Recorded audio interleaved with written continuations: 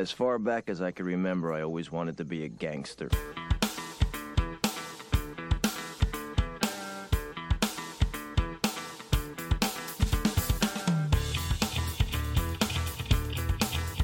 Hello and welcome to The Last Jedi on the Left podcast. I am your host, Aaron, and for this episode, I'm joined by Adam. How are we doing? You all right? Yeah, good, thank you very much. It's a funny one, actually. So we originally got in touch through our respective football clubs, didn't we? We did. Who were, at the time, they won't be when this recording goes out, but they were in the same league at the time. And a sort of chance for me to, I guess, promote the website that I also work on with for the Railwaymen that has been mentioned in previous episodes as well. So people might be familiar, but yeah, and you're an Orient fan, aren't you? So yes, hosted a Lowdown podcast, unofficial Leyton Orient podcast. We had a good season last year, and I'm thanking you for not having as good a season as us, because now we've got Dan Guy, I can't say his name, but Dan up front. We're looking a little bit more potent than we were last year. We won the league, so looking forward to this season. Very much, yeah, I'm sure. Well, now you're not in the same league as us as well. I can say, wish you all the best for next season, for the season coming up. So, yes, but we're not here to talk football. We're here to talk Scream films, which you mentioned to me that you're into your film, and you're big into it, and that these were the ones that you wanted to cover. Yeah, I grew up in the realms of Bravo TV and pretty poor movies on Sky. I'm 42 now, so I grew up watching The Evil Dead 2, Miracle on Wilfrid London, lots of different horror films. So it's been a big part of who I am, just through fun. And I know that might sound a little bit psychopathic to some people, but it's not. When you can decipher the line between entertainment and true horror, then it becomes quite enjoyable. And Scream actually got me pushing towards a career that I never actually took up. I went into bars and hospitality, but I went to do film and media video production because I watched Scream at the cinema at least 17, 18 times, and that's at least how many ticket stubs I've still got. So it changed my life in certain ways, good or bad, which way you look at it. That's definitely an impressive amount as well. I like the sort of one of my favorite filmmakers is Kevin Smith, and he always talks about that he went to see Slacker in the cinema, and his kind of takeaway from that was, oh, that's a film because I can do that. And I kind of like that, sort of in a similar sort of way that you were like, I want to do that because of watching the film. Yeah. I grew up watching Nightmare on Elm Street, so it was Wes Craven. He didn't have the greatest 90s with Vampire in Brooklyn being the nadir, but his next film was Scream. So we're here to talk about that series that obviously Kevin Williamson and Wes Craven had a massive impact on, and I'm actually looking forward to it because I'm not talking about work and I'm not talking about football, so I can't really be disappointed by Scream. No, that's very true. Yeah. So I guess, like you say, my sort of knowledge or my background on the Scream films were that I'm probably, what am I, 10 years younger than you? So I was kind of aware of the films, and that they were like the peak of this is the film when I was in school, they were the peak of this is the film you need to see type. And it would be the first two, definitely, possibly even the third one as well, a little bit. So that was kind of my introduction. It was like, oh yeah, you've got to try and like sneak and watch it because you weren't meant to be watching it. You were a bit young for it and that kind of thing. So what were your sort of, obviously your initial sort of reaction to Scream was that, like we've just said there, but what was your feeling then around like the second and third one particularly? When they came out? I don't want to ruin the rankings later, but we'll talk about Scream 2 later. But Scream 3 was very much the Return of the Jedi for me. And Scream 4 is very much The Force Awakens. And we'll talk about those films as we come to them. But There was lots of things that I'm sure we're going to touch on that happened with Scream 3 that really didn't define that movie as how it was originally supposed to come out. So it was fun, and I'm getting that vibe back again. And even though the new films aren't the same in terms of the wink wink nudge nudge kind of element to it, it's a bit more copycat, and they're trying to subvert their own films, so becoming a mockery in a way of what Scream originally went out and set out to kind of like mock and send love to, because it's a love letter essentially. It's fun again, and there's not many horror movies that are fun, and people might be thinking, why are you saying horror movies are fun? They've got to be fun. There was always in the 80s, there was always the jock, the nerd, as quoted by Casey Becker in the scene behind me, the big-breasted girl. Oh no, sorry, it was Sydney. So I've already got that wrong. So that's already a good start with, the big-breasted girl who always got, running around. It's insulting, and it was always those staples of horror that made it fun. You knew what you were going to get. You could go and watch a double bill, or you could get 3 or 4 horror movies and sit around your friend's house and watch those and just be absolutely in awe of some of the awfulness, but just love them all the same. The Lost Boys is a massive film for me. It's humorous. It has horror. When I was young, and I was young when I watched that, there were parts of it that were scary for me. And the same with some other movies that came out. But it all got a little bit too serious in the 90s.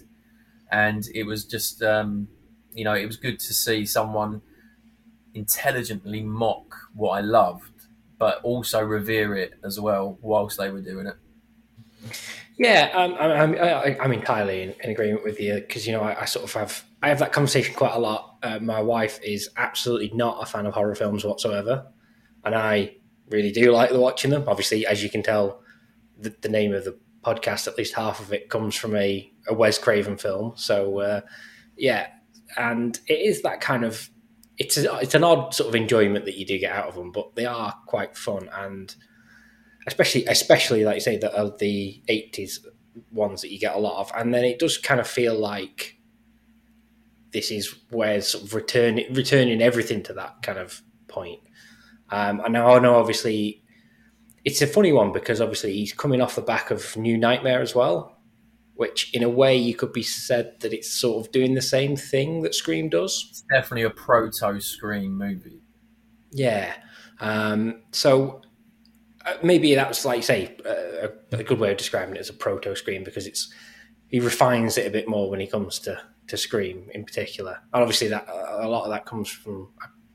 I don't know exactly how much of it belongs to each person, but I guess a lot of that comes from the script as well. It was Kevin Williamson, wasn't it?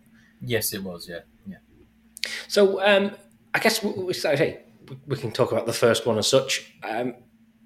Always kind of stands up as possibly even one of my favourite horror films, I think, really. It's very iconic, like I say, right from having that Hitchcock-esque starting, where it's, the main lead that you think is going to be the main lead, and then Psycho-esque, kills them off almost straight away. What's your thoughts on the first one in particular? Well, these are the days when the web pages that we were using would take 15 minutes to load one photo, and MSN chat and that kind of stuff. Now, the leaks that were around then were very rumoresque as per se.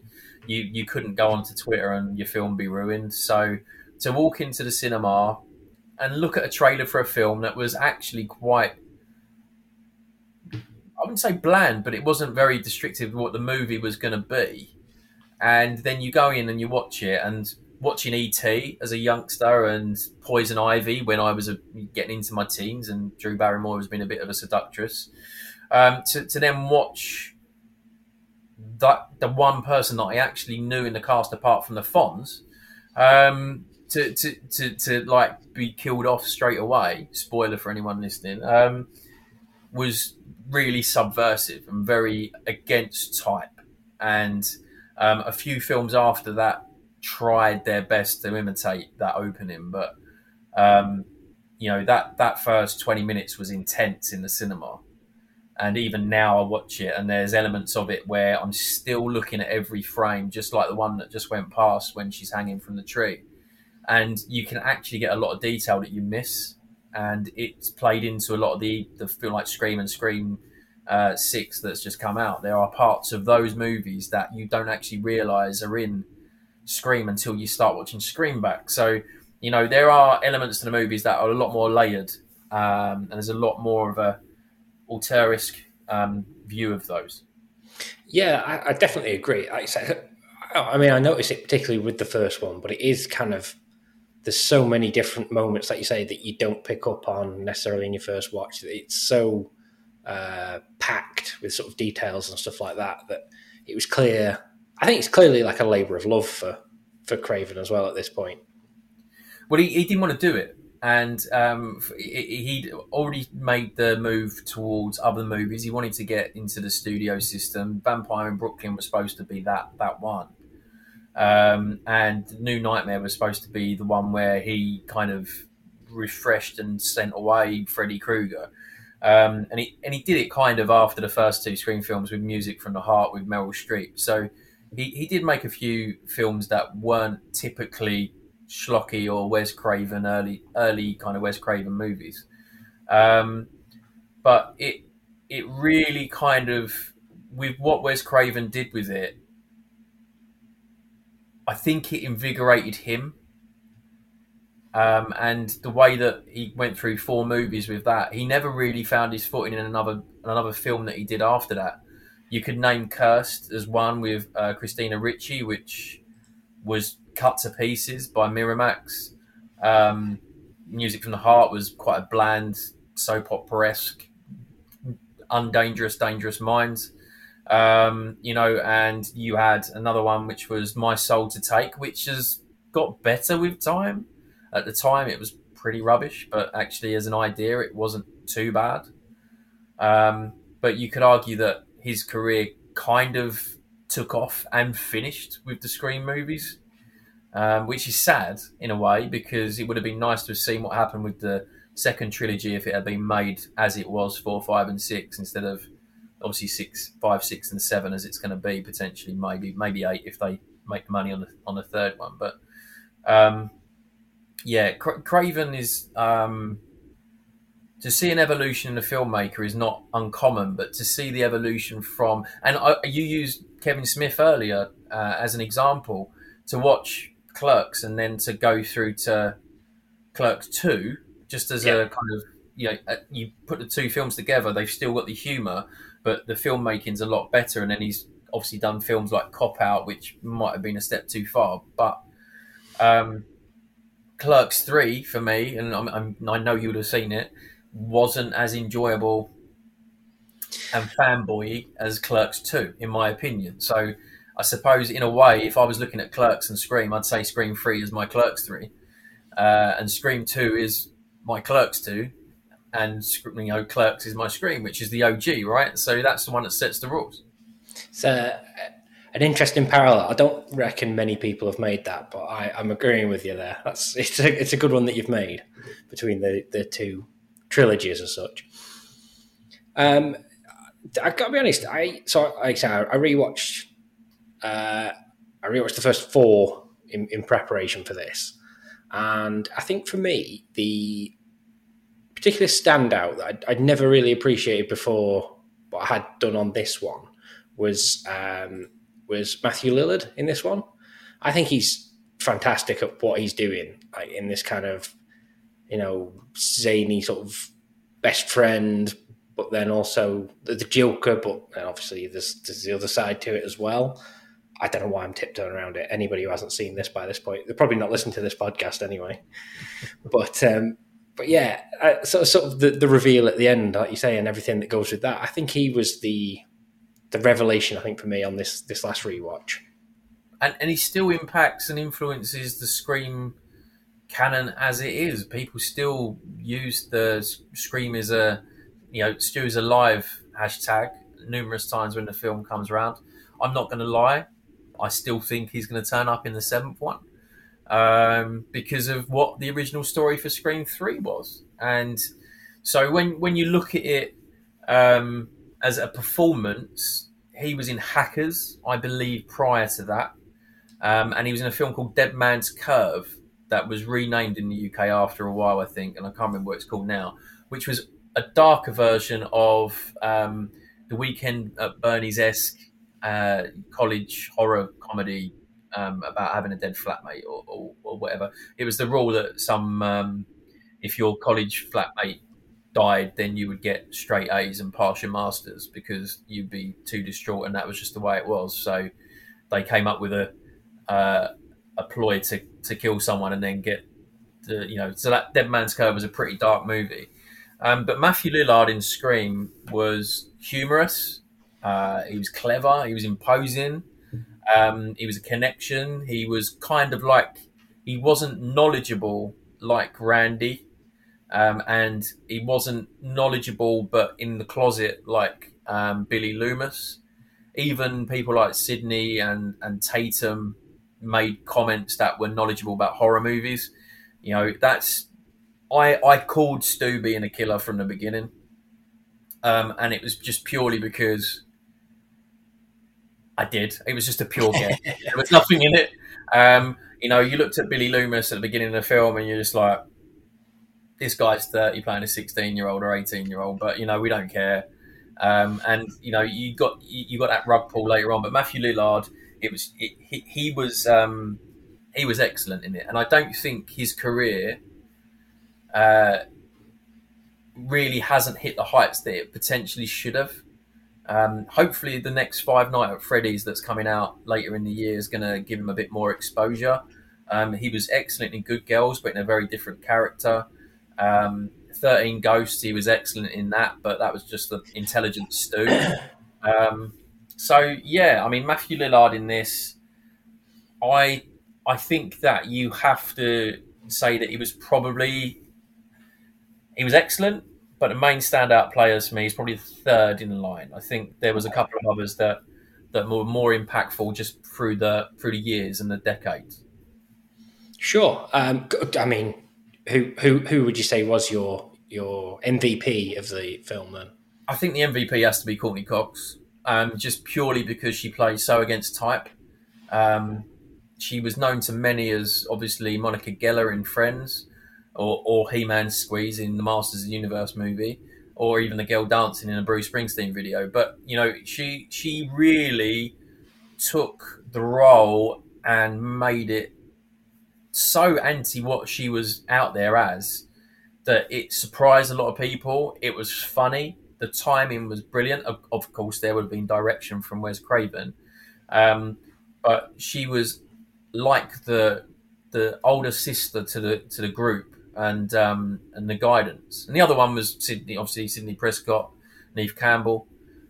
She became an icon, and there was. You don't have many of those in horror. You just have the final girl, but she is a scream queen, as is Jamie Lee Curtis. So you don't get so many of them, and so she's an icon. So that there's different parts to it, all three of those. But that would be doing a disservice to Jamie Kennedy, who's fallen off the face of the planet, and Skeet Ulrich, who's done some brilliant work on TV.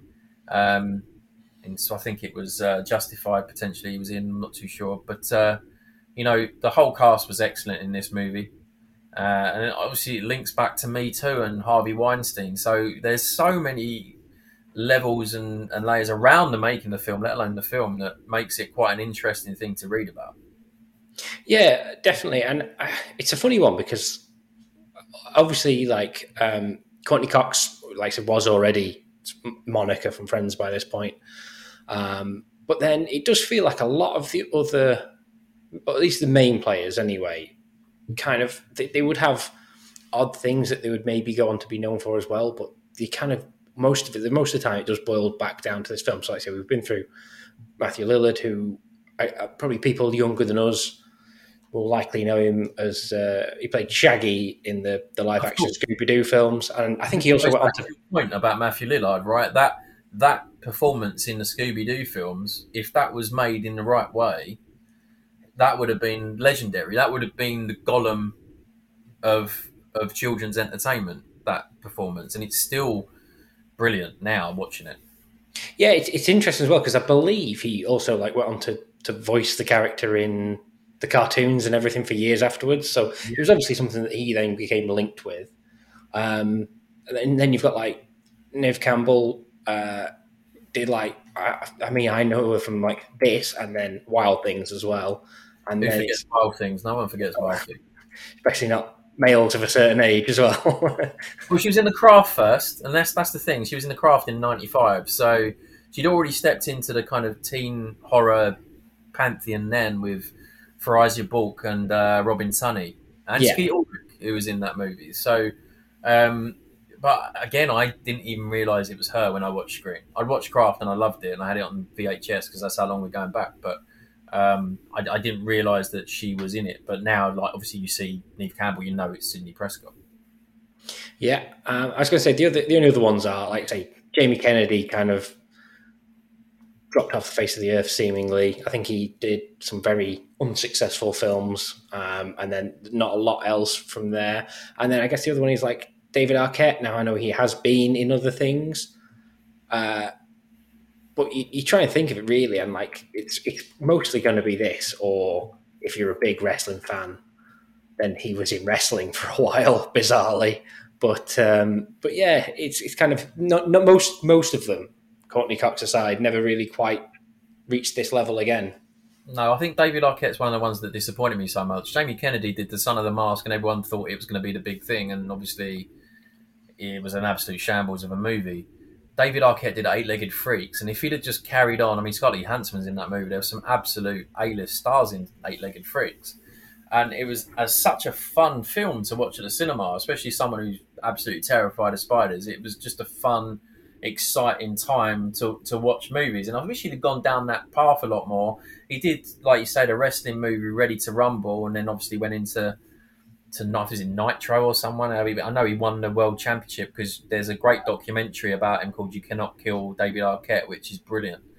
But David Arquette was my biggest disappointment because I just thought he was brilliant, absolutely brilliant. You know, he obviously wasn't, in my mind, the best actor I'd ever seen. I'd seen him in Buffy the Vampire Slayer, the Joss Whedon movie in '92, and he wasn't. He was funny in that, but again, it was like being typecast a lot. He's been in the odd film. I think he played the devil or a version of the devil in one movie. I can't remember what it was called. But just straight to video stuff, you know. But you know, again, he was a clown, wasn't he? He wanted to be a clown, so he became a clown. So yeah, that was it, largely that. And it's one of them. So I guess the other thing, I can't particularly go throughout all this without mentioning the Wayans brothers Scary Movie film, which I think I probably saw that around the same time as I was watching the Scream films as well. So it's always going to be linked for me in my head, and especially because there's so many scenes from Scream that obviously they're even played for laughs in Scream, but then they're just dialed up to 11 by the Wayans brothers. It came out the year of Scream 2 because Scream 2 came out in '97. So it was kind of such a weird. It was like they knew what Scream was about before Scream came out, and someone's obviously seen it and gone, you know what, we can make some parodies and make some airplane kind of movies on it. And at the time, I thought it was a little bit silly, but then when I watched the rest of them, it made Scary Movie look like a bit like what Scream was. You know, it was a love letter to parody movies, but also to horror movies because there was other things in there. That the second one was quite funny with the haunting of Hill House and stuff like that. As you know, was taking a lot of pot shots at that. But it's flattery, isn't it? There's always been those movies that have been around that were flattering the movies that were their epic team movie was rubbish, but Not Another Teen Movie was quite good in a weird way. So yeah, I mean, I could go on about these films and digress and go off of the Scream timeline as much as you can, but yeah, let's get back to the real stuff. Yeah, fair enough. I guess what we'll do then, we'll move on to Scream 2. So like I say, as you mentioned there, comes out in 97. What was your stance on the second one, at least? Or Barring about 10 minutes of it, I still think it's a superior film to Scream. oh, that's interesting. It's one of those arguments that people have. It's not like a Jaws 2, Jaws 1. It is a far superior movie in production. Bar the Greek tragedy scene, that really, if it was taken out, no one would have actually cared. I think that was just trying to get a little bit more of a, IQ into the movie.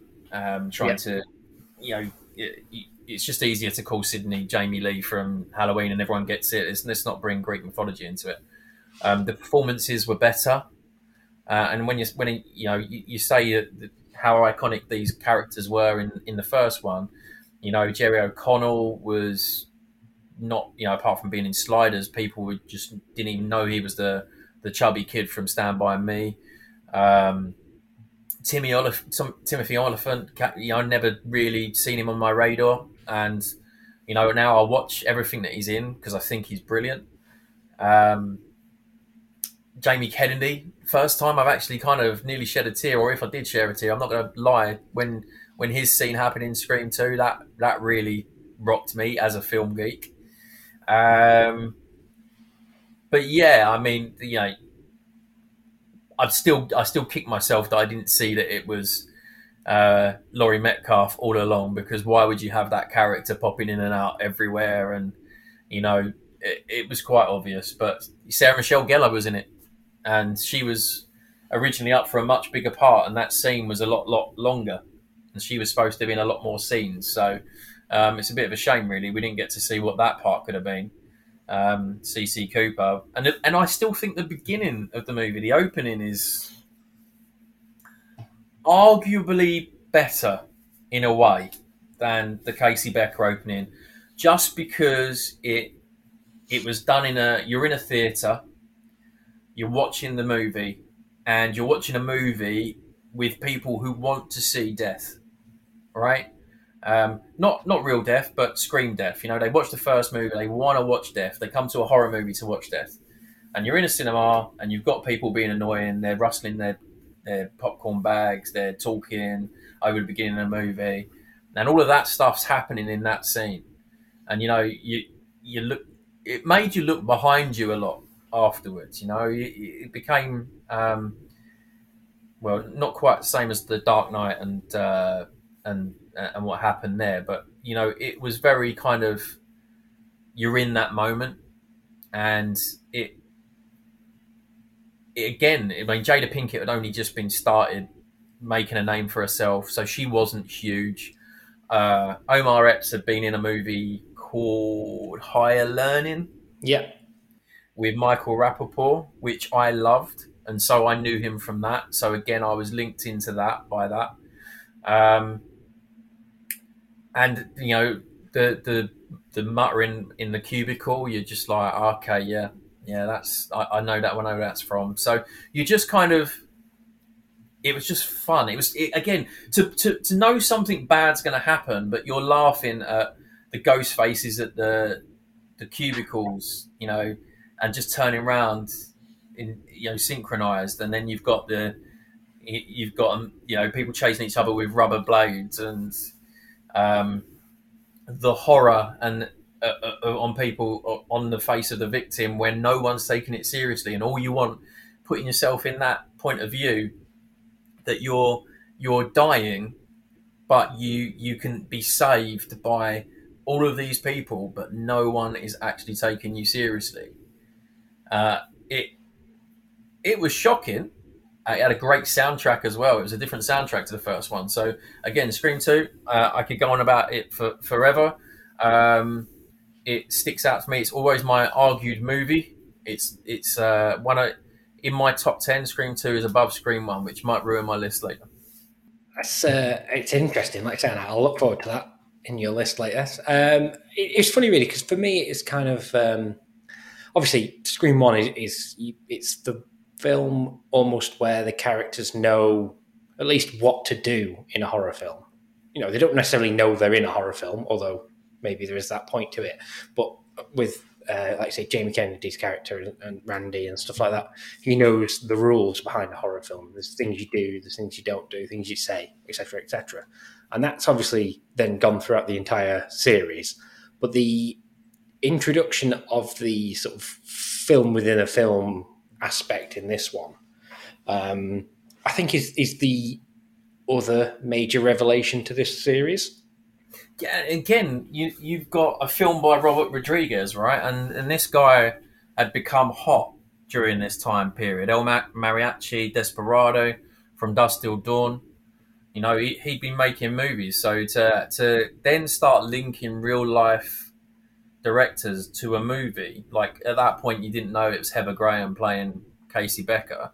But then later on in the film series, in 3 and obviously 5, you know, they start name dropping people that are actually actors in real life playing these. You know, the first one was quoted.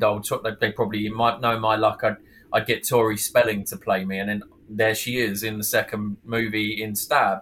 You know, Luke Wilson as Billy. They're just when you get the in joke in Scream 5 when you see the cast list when Jonah Ortega's in the first scene and see David Schwimmer as Dewey, and you know, it's funny. I mean, it's a film that knows it's a film, but it's also a film that wants to make a commentary. Yeah. Oh, yeah, definitely. About it. Yeah, and like you say, there is that element then of like what you said. Really, I guess this one doesn't do it so much. Where you know you've got Luke Wilson and Heather Graham and Tori Spelling and everyone. They're not specifically at least from memory, they're not specifically playing Luke Wilson, but they are there as actors and stuff, which, like I say, does develop as it goes later on. I guess the only other person I think you've gone through everyone pretty much, other than I always think he's quite good in this one is Liev Schreiber. You know, Lee Schreiber is one of my favourite actors, just generally, and you know, he's been excellent in so many movies: A Manchurian Candidate, Spotlight, The Sum of All Fears. He's been, you know, Ray Donovan. The show is great, and again, linking that little snapshot of Liev Schreiber in the first one. You know, you go back to a time when multiple films weren't guaranteed. So to kind of have an actor who was still on the up, but he was quite well known, to just be on a TV, you know, and then to play the character in the second one. I mean, he originally was going to be the killer. So they didn't give the cast the last 10 pages of the script because they didn't want anyone to know who the killer was. Right. So when they got to shooting, they had started shooting the movie, and it was Derek and Haley that were the killers. So the joke about Candyman's daughter was quite amusing if it had happened, but they rewrote it for whatever reason as they went on. But there was a script leak for Scream 2. That was when the internet got a little bit faster, and so they had to totally redo a lot of it just purely because it was the script that got leaked. Maybe not the killers, but the script was pretty much solid. I see. Again, teaching me a lot of information on this one. So I'm 10 years older, man. I've got a lot more experience, right? So come on, you know. And these are the days when you had to read. It wasn't just about watching stuff. Can definitely feel your passion and appreciation for these films as well coming through. So yeah, definitely appreciate that. Yeah, like I say, I guess other than those bits we've mentioned, I don't have a lot more on Scream 2. I don't know if you've got anything else you wanted to... No, I mean, again, Matthew Lillard was in it. So there is always that. I know he was only visiting because at the time he was dating Neve Campbell. I still call her Sydney Prescott. He was dating Neve Campbell. So he was only there to be in the background. He had dyed hair for, I think it was Wing Commander, the film that he was shooting with Freddie Prinze and Saffron Burrows. So... You know, he was in the background. So if you wanted to link him into Scream 7, you could easily do it because he's been in all three.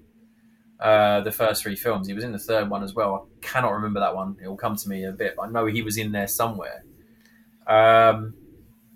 So, I mean, there was the kind of Rebecca Gayheart, who was in Urban Legend. She was in it, and obviously Ellen DeGeneres. No, sorry, was it Ellen DeGeneres? His wife was in it. It's her wife, isn't it? Yeah, Portia from Arrested Development. Ally McBeal, I think that she was in at the time potentially. So there was them winks and nods to certain people in there, and we always forget Joel the cameraman. But you know, who knows? He could be the first character to be a come back as a killer in the seventh one. Who knows? I'll try and check the odds on that one, I think. I don't know. I mean, he'd actually fallen out with the production, I believe, if the rumours are true and what you read. So that's why he was kind of just shelved halfway through. But again, he may well have been one of the killers. So that's probably why he was just taken out of it, and everyone would forget about him at the point when they realise he's a copycat killer. Very good. So, like I say, we'll move on to the third one then. So it's like the end of the original trilogy at this point. Yeah, probably the end of my love for the original trilogy as well. I love Scream 3. Okay. I love all of them. But Scream 3 never sat right with me when I watched it. And when you read about it, you can understand why. Yeah, so like I say, we're kind of bringing it back, and this time it's Scream Goes Hollywood, isn't it? By this point, so we're well into, in terms of the storyline of the characters and everything. It's the multiple stab sequels by this point, and then everything kind of shifts focus a little bit to the filmmaking and everything else from that side, which effectively just gives them carte blanche to get whoever in to do cameos at this point. And that's where the humour went. And Aaron Kruger got a lot of the blame for that, the screenwriter. And to be fair, a lot of films he's made are written have not been potentially, films that you'd ever remember. Although Reindeer Games with Ben Affleck and Gary Sinise, Charlize Theron, wasn't bad. But Kevin Williamson didn't write it. He wrote the story, but he didn't write it. And then Aaron Kruger came in to do rewrites once Columbine happened. So the original story for Scream 3 was much more interesting. That it was a cult of Ghostface killers and multiple Ghostface killers, and they were being directed by Stu from prison. Right. That was the original one, but because it was the way it was, multiple killers, Columbine, they decided that the film couldn't be that dark, and so they had to add humour to it. And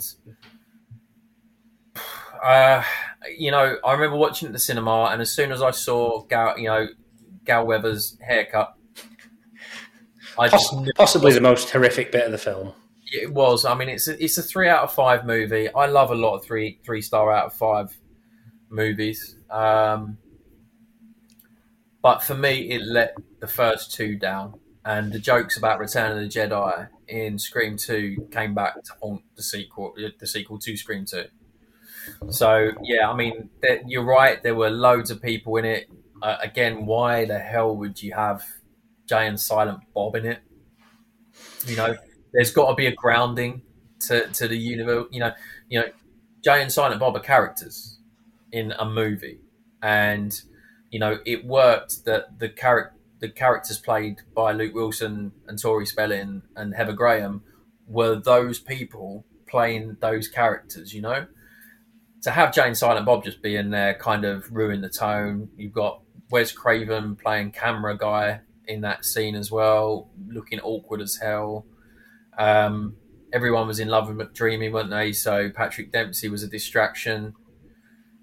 The ghost scene, which I've kind of reconsidered it to be a lot better than what it was, but again, it just wasn't what it was on a par with Billy Loomis in the new ones as a a Yeah, hallucination, and I can go on about that later. But um, Scream 3 had a lot that it could have done, and unfortunately, Parker Posey, however good she was in it, against Gal, if she was the only character playing silly, then yeah, it would have been okay. But you had Patrick Warburton playing some kind of bodyguard jock type thing that was supposed to be beating down on Dewey that never got developed because it was only one or two scenes. And then Emily Mortimer, which again could be we can surmise maybe in Scream 7 Emily Mortimer comes back. You never see the body, and she was originally supposed to be the killer with Roman Bridges. So you never know. But I remember all of them really well. Scream 3 is not one that I stick on. I stick it on more than Scream 2, which sounds strange from what I've said about it, but I stick on Scream 4 a lot for whatever reason. And but Scream 3, I only watched it for the first time in about 5 years, a few weeks ago. But yeah, again, the opening wasn't great. The voice changer, I mean, you can't even do that now. And we're talking about 2000, perfect. That voice changer is, yeah. I mean, you could buy the voice changer for Scream, like not so much Scream, but it could change your voice, but you could still hear your voice over it. So there was always the suspension of disbelief that you had to have when you were watching Scream, and they were obviously like doing the voice, and it wasn't them, especially when they're in the mask. But I've recorded your voice, and now I'm going to talk like you. Just really, no amount of Hollywoodization of that film could have made that happen, and it's just a shame, really. Yeah, it's a funny one, that, because you can sort of buy the idea that everybody could sound like Roger Jackson in a way. If like you say, with those voice changer things, people get them and you can sound a bit like Darth Vader or whatever, like those kind of in the helmet. But then to get one that's just anybody under the sun just by listening to them talk, it's a bit like you'd expect maybe something from like AI would do it now. You could kind of build that into a story, but I'm going to end up watching the last episode of Secret Invasion on Disney later, and I already know that there's the twist, what's going to come. I haven't read anything, I just know what it's going to be. And it's just like, I don't mind stories telling the story and there being a twist, and you might see it coming, but as long as it's organic and it makes sense. But why change the voice changer? Like, why do that? That to me is just lazy. That's people turning up to fulfill a contracted job, and I do feel like that was what that was like, and you see that in a lot of films now, that it's just lazy storytelling. I mean, I could Scream 5 and Scream 6, there's lazy storytelling in there, but at least they don't do stupid things, because I genuinely thought they were going to do that in Scream 6, and I thought if they have another voice changer, I might just walk out. Yeah, we kind of mentioned before about with the various different cameos and stuff. And whilst I know people obviously point to Jay and Silent Bob because it doesn't make any sense at that point, because it's meant to be in the real world effectively, but you've got two people who don't even belong in Hollywood in their stories. I don't know, but that's besides the point. The one that always felt quite egregious to me was the Carrie Fisher one. I think I like it more now since she's died, and not in a bad way, but I think it's like since she's died, I was quite sad, being a big Star Wars fan, that she in essence kind of passed. And so when I watched that movie a few weeks ago, I kind of said to myself that was a nice thing to see. But Star Wars referenced, Ewoks were referenced in Scream 2, and then suddenly you got Carrie Fisher playing another actress that was, oh no, she looked like me and she got the part. It's just, again, like, how can you? The Evil Dead did it really well. They went from darkness to darkness with some really good humor mixed in, and then the Army of Darkness was exceptionally funny, but the tone didn't kill the movie, right? And that's what Scream 3 does for me. It kills the movie on multiple levels. It's a lot of there's lots of things I just wish they'd have done darker, and I don't mean in like modern day darker, because there's obviously a lot of people that kind of really want their films to be horrible. So I'm not saying that, but that just have a real tone to it. You want people being killed, and it shouldn't be as funny as it is at times. Yeah, I get that. Especially, I can say, especially going into the last point I've got on Scream 3 is the idea that, because effectively the story goes that it's about Hollywood executives and their bad behaviour, putting it mildly, should we say. And obviously these films are inextricably linked to the Weinsteins and everything else that comes from that. How much do you think, obviously, maybe this is a little bit of people putting a spin on it, that there was obviously rumours back then, but it wasn't as well known as it is now. But how much do you think that would have played into the making in this film? Well, the character played by Lance Henriksen was Weinstein. Yeah. So, that whether that was created by the Weinsteins, to be a kind of middle finger to everyone watching the movie, saying, "This is what I'm up to. How do you feel?"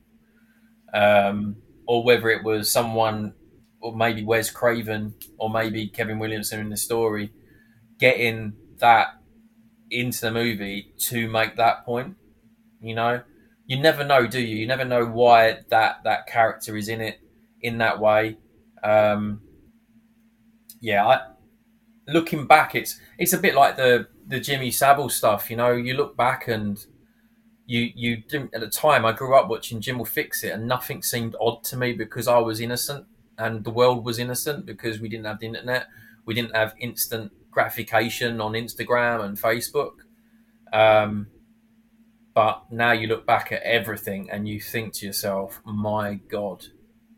Like, and I guess it's the same with Scream 3. And you watch those characters in that film, and it's like, is Emily Mortimer the embodiment of the Rose McGowan role? Yeah.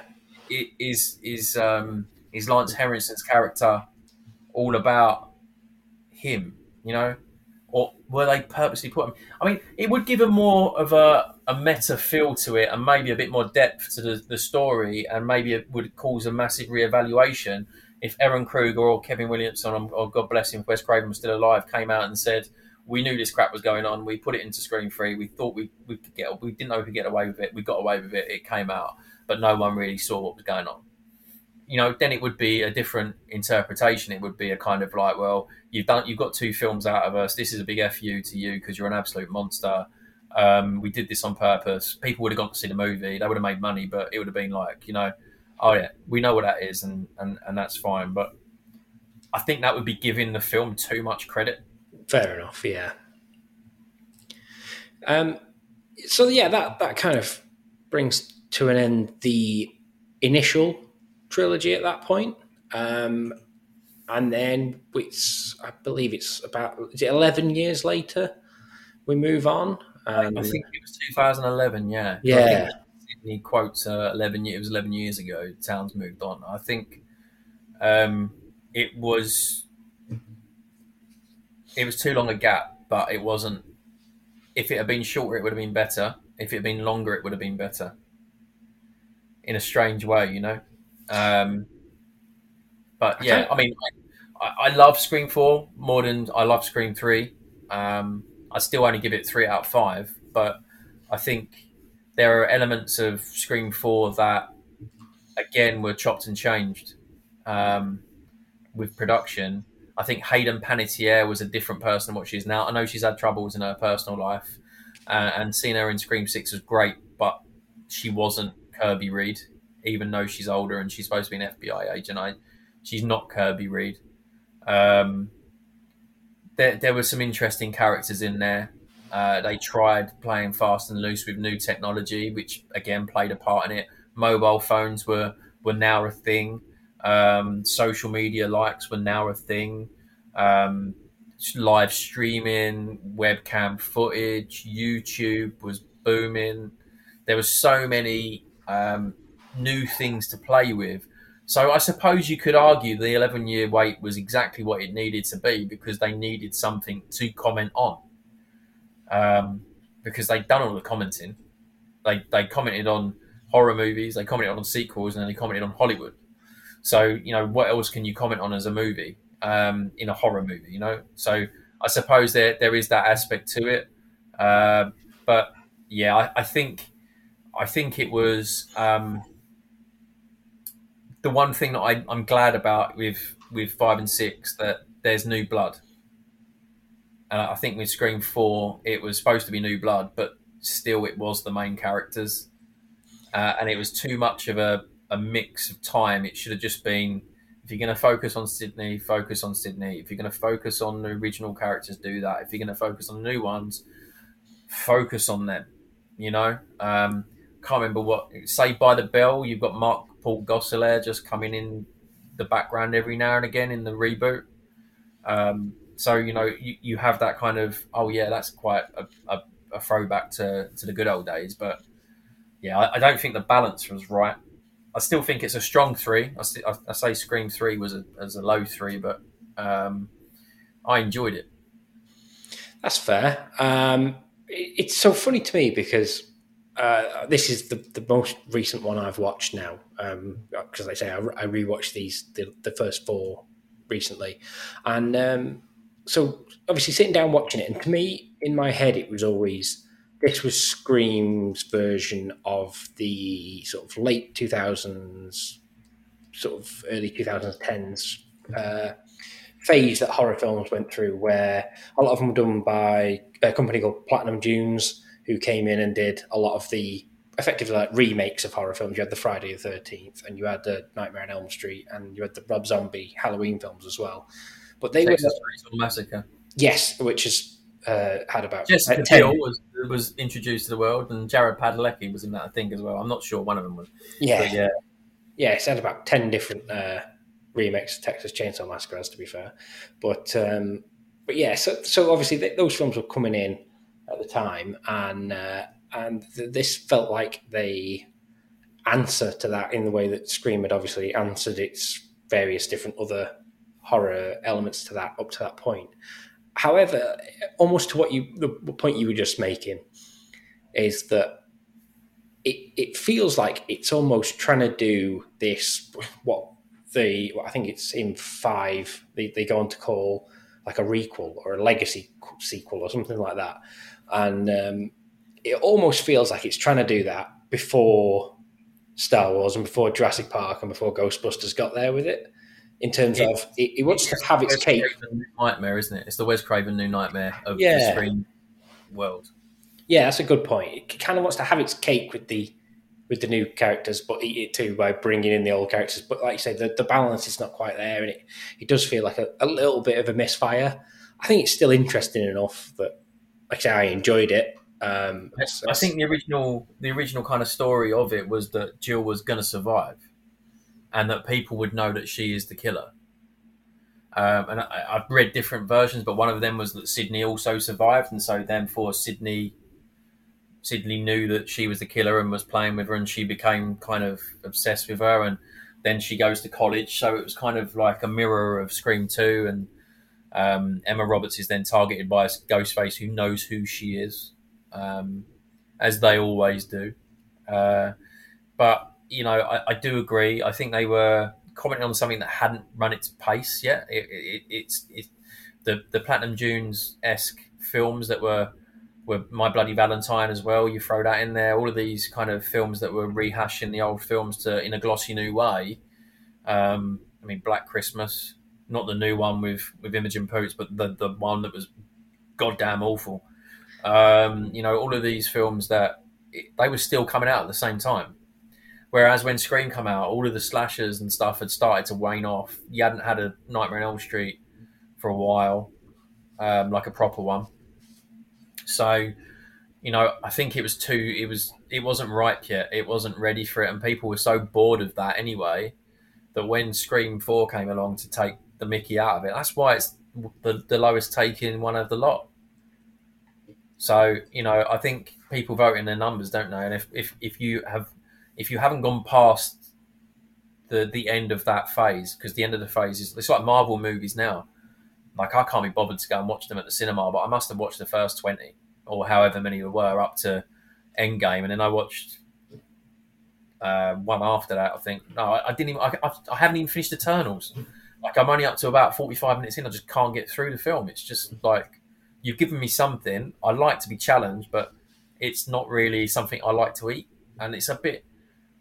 Scream 4 I loved, and I did love it because it was Scream, and there was some interesting new bits. I thought the kills were more bloody and gory. They were allowed to do it because of Saw. So, when Saw came out, there was all the Saws after that, which then you had the people trying to take the mickey out of that. Would it have been better off trying to subvert that genre a bit more and have a Ghostface being clever with some elaborate devices or more cat and mouse games? But I always have one line that ruins it, and it's "fuck Bruce Willis." Because in the cinema I laughed, but now I just think you've just been stabbed by like a 6-inch, 7-inch blade in your head, and you're thinking "fuck Bruce Willis," not "oh my god, look at all this blood coming out of my face, I'm gonna die. I can't see this person who's going to kill me." It's you're thinking of Bruce Willis, and there'll be people that might listen and go, you're taking it way too seriously. But you've got to have some semblance of reality to kills if you're going to kill someone.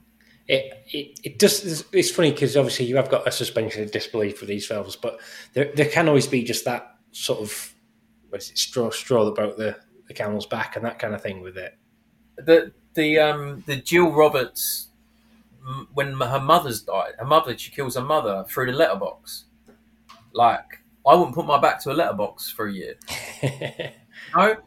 That is a real life. I mean, again, it makes no sense because you've got to get a knife through a letterbox and then get it into a body. But that makes you think, is someone in your closet? That makes you think. I'm not going to get stabbed in the head and say "fuck Bruce Willis." No, it's just not going to happen. I mean, hopefully, I'll never get stabbed in the head. I wouldn't really want to know what I'd say if I did do it. I'd hope it would be something as cool as "fuck Bruce Willis." Sorry to keep swearing, but I'm pretty sure it'd be a lot of gargling and probably a lot of screaming. So if there had been that brutality to that kill, to see a character that was so humorous, then be in absolute agony and it would be painful to watch. Now that's horror, because you're taking a character that you're either invested in humorously or because they've got an arc, and then you're taking them away from you in a different way. But the humour in the death makes that character non-existent. Randy being the great point in Scream 2, because you bought into Randy in the first one, and then the second one he's there and he's the humour in it, and you're thinking, I'm going to be taught this whole thing from if there's a third film, it'll be Randy that's in it, and he is, but in a different way. And then he dies, and then you're just like, well, actually, I wasn't emotionally ready for that. And that's good writing, that's good direction. Sorry, Anthony Anderson, you did a great job, but it just really kind of kills the tone, a bit like 3. That's that's a good point, I think, on that one.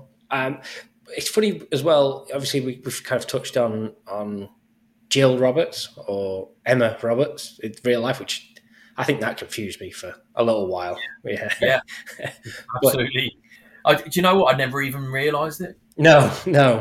You just said it. I was just like, you're actually right. I've never actually realised that strangeness.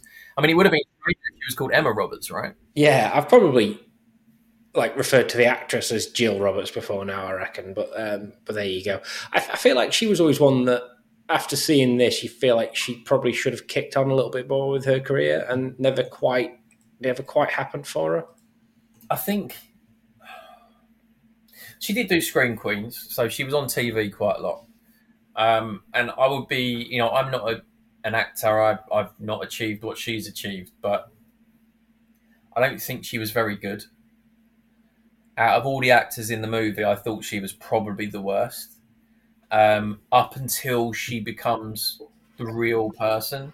Right, okay. You could argue the toss that, that's the character beat, but watching it now, if you watched it now and then you looked for a killer, it was obvious that she was the killer. Whereas in a lot of other films, they're not that obvious, or there's at least some, the three cups with the ball, there's a little bit of rope-a-dope and magic that happens. When she turns into Psycho Jill, loved it. Absolutely brilliant. The performance at that point was brilliant. I thought the direction was a lot better. I thought it kind of played into the cringe factor.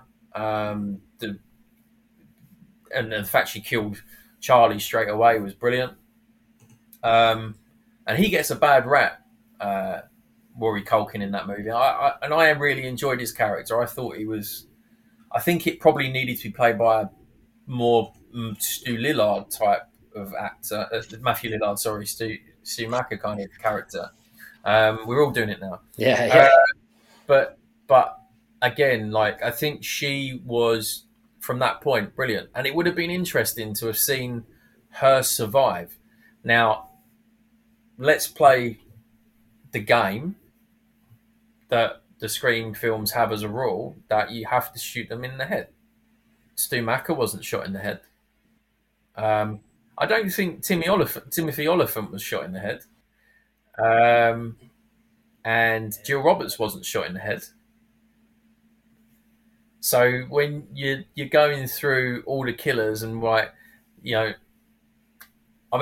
never know, right? There were multiple killers in Scream 6. So in Scream 7, maybe the Scream 3 will come out, the original storyline that there's a cult and the cult is included. Could you imagine? That would, to me, would be a great... I mean, we could talk about that later, but I think if you had the last ever Scream movie, which I'm hoping will be Scream 7, and it is Emily Mortimer's character from Scream 3, because she was supposed to be the original killer with Roman Bridger, and Timothy Oliphant, that didn't actually die because he didn't get shot in the head, and Jill Roberts, and they were all kind of in cahoots with Stu Macker.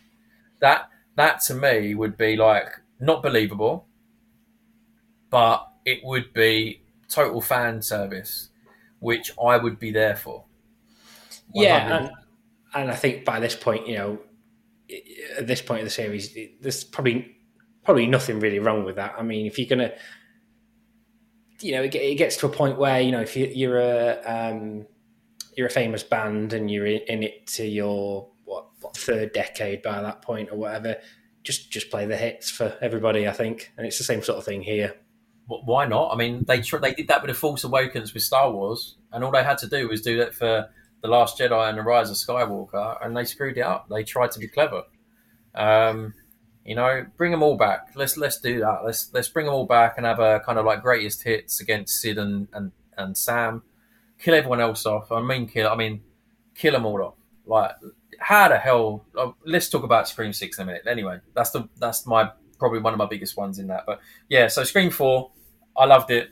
High 3 out of 5 film for me in terms of the Scream franchise. And again, sad to see what happened to Wes Craven, but you can't really argue with those 4 films as a franchise up until that point. Yeah, agreed. I'm going to say the last thing I'd got on Scream 4 was that I think the opening to the film was a bit more of a return to form in terms of the 1 and 2 were both really iconic, and then in 3 was a bit of a letdown, and then this one has the fake out with the various different people sitting there watching the stab films and stuff, and this one, it got me first time watching it anyway. Yes, and in the cinema it did. When I've watched it since, that second bit with Anna Paquin and Kristen Bell. Forgetting Sarah Marshall. Yeah. So I think if it had gone straight to Amy Teagarden, and it had just been a second one, then I think looking back and watching the film, it would be good, because when I first watched that first bit and they were dying, I thought, well, that's really crap. Not so much the acting and not so much the story, but when they die, I'm like, well, that's really bad special effects. Yeah. That if we're watching a movie like that, it's not gonna start and end very well. But then obviously you see that, the reality then takes shape after that. So yeah. I mean, it was better than 3, but it's probably still the second weakest, I'd say. Fair enough. That moves us on basically another 11 years after that, because I'm going to assume was going to be meant to be less, but we had the pandemic that shifted everything along, and then the first issue I've got with it is the fact that it's just called Scream. Again, like perfect. They did with Scream 6. Why couldn't they just add the V and the Scream sign? It would have just been perfect. But you've kind of missed a bit out. It was the Scream the TV series that was the problem. Okay, yeah. Because Scream 5 was supposed to be Scream 5, and then the Weinsteins looked at costs, and because it didn't make money, Scream 4, they decided that when MTV and VH1 came in and whacked a load of money on the table for a Scream TV show, that's where they went, well, it's cheaper. You get what you get, and you can do whatever you want with that. And so that's where that went wrong there. If it wasn't for that, we might have got Scream 5 and 6. With Neve Campbell and David Arquette and Courtney Cox. And rewatching them, I actually quite enjoyed the first 2 series. I've never seen the 3rd season, so I need to do that. But they're not Scream. So no matter what way you look at it, they're not Scream. They could have called it anything else and it would have been a slasher horror TV show. And it would be good. But yeah, Scream 5 is still Scream 5. Anyone who's watched the first original 4 would make that Scream 5. It is Scream 5. It's a continuation, no matter what you say, of a story of characters that were, so linked to the sheer DNA and fabric of the Scream franchise. You could argue that Courtney Cox and Neve Campbell aren't in it enough, or they're in it too much for it to be.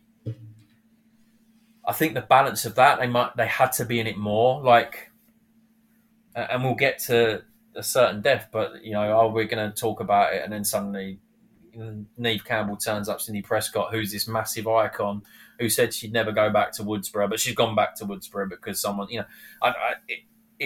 the one thing about Scream 5 that got me was the fact that it was kind of like, and they said it, Radio Silence said it, that it was fan service, that movie. It was just, we wanted to make a Scream movie. We wanted it to be a homage to Scream. And they got it right in a lot of it, but I think, the title really, I mean, I don't know if I could swear, but it kind of, I've already been doing it, but I was quoting a quote, but it really pissed me off. Like it did. And, it felt like you can't put Sydney front and center of the poster and just call it Scream, and then her being it for 15 minutes. It's just... It was odd in that way because, obviously the characters address this in the film. At this point, they are basically trying to do the legacy sequel, requel idea, and it's the format that has been laid out by Jurassic World or by The Force Awakens at this point, in the fact that you have got your new characters, you want to bring them into it, but then also you have got Han Solo shows up acts as the mentor, same way that Dewey shows up and acts as a mentor in this, and it's very similar. And obviously, then you also got Ghostbusters as well. Did that with Afterlife as well after that. And I don't know what it is. I guess to me is because I'll watch these films mostly as well, but because I quite like the originals at this point. And I think I'm just an absolute sucker for it because half the time they'll be it's very meta, like you say, it's very knowing. There's a lot of, which obviously Scream films have been throughout all the while, but and they have got these very knowing winks and stuff to the original films, which again, like I say, all of these prequels have done that up to this point. But it always seems to work on me a little bit, and I always, at least for the first one, I'll say that gets lesser. Life is a great example of that, but that's a great example of a movie working. It's not Ghostbusters, it's not Ghostbusters 2, but it's a damn sight hell of a better movie than Ghostbusters Answer the Call. Like, if you're going to make a movie and take it away from the original Ghostbusters, then at least make it in that universe. Like, I watched that. I had to go and see it at the cinema. I went on my own to watch Ghostbusters Afterlife, and it became like this pilgrimage. And every day I couldn't go to see it. I was like, no, I'm going to see it. And I finished work one day, and I just got there in time. I went, I don't care, it's 10 o'clock. I'm literally the only person in the cinema. I'm taking selfies. And Ghostbusters Afterlife did the right balance. And it tried to tell a new story by using an old story and creating new characters. So I've got a slight holding out hope for Jill Keenan's Firehouse that's going to come out next year. But, that part at the end when all of the OG Ghostbusters are there, not playing different characters like in Answer the Call, but they're there, Yeah. And Harold Ramis just, I know it's CGI, but it was so many people die and you don't get to say goodbye to their characters, and that was so perfect. That was so perfect, and Ivan Reitman died, I think, before this came out as well. So obviously there was a lot of emotion to that, and seeing Sigourney Weaver have fun in it as well, and Bill Murray actually beat Peter Venkman, which, you see Bill Murray in Bill Murray films and you say that's Bill Murray, but when you watch him in Afterlife, that's Peter Venkman. Yeah.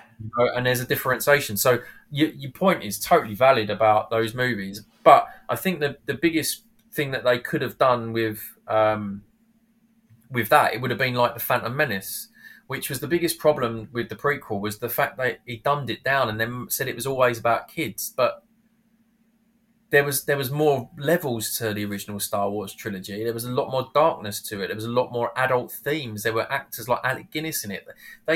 You wouldn't see that kind of actor in a film like that around that time until you get to Ian McKellen in Lord of the Rings. And, again, was that a kid's movie? No. Was it an adult movie? Yes. But at the same time, both sets of age groups could watch it. And whilst we're digressing on it, I think Ghostbusters Afterlife could have been the Phantom Menace, and I don't think it was. I think it was just a very nice movie. I enjoyed it. I thought Paul Rudd was excellent. I thought the kids were good. I'm not too sure about, I think his name was Radio or Podcast. A podcast his name was. Yeah. But they're all going to be in the new movie. I stomached Finn Wolfhard. I love him in Stranger Things, but in everything else he's been dire.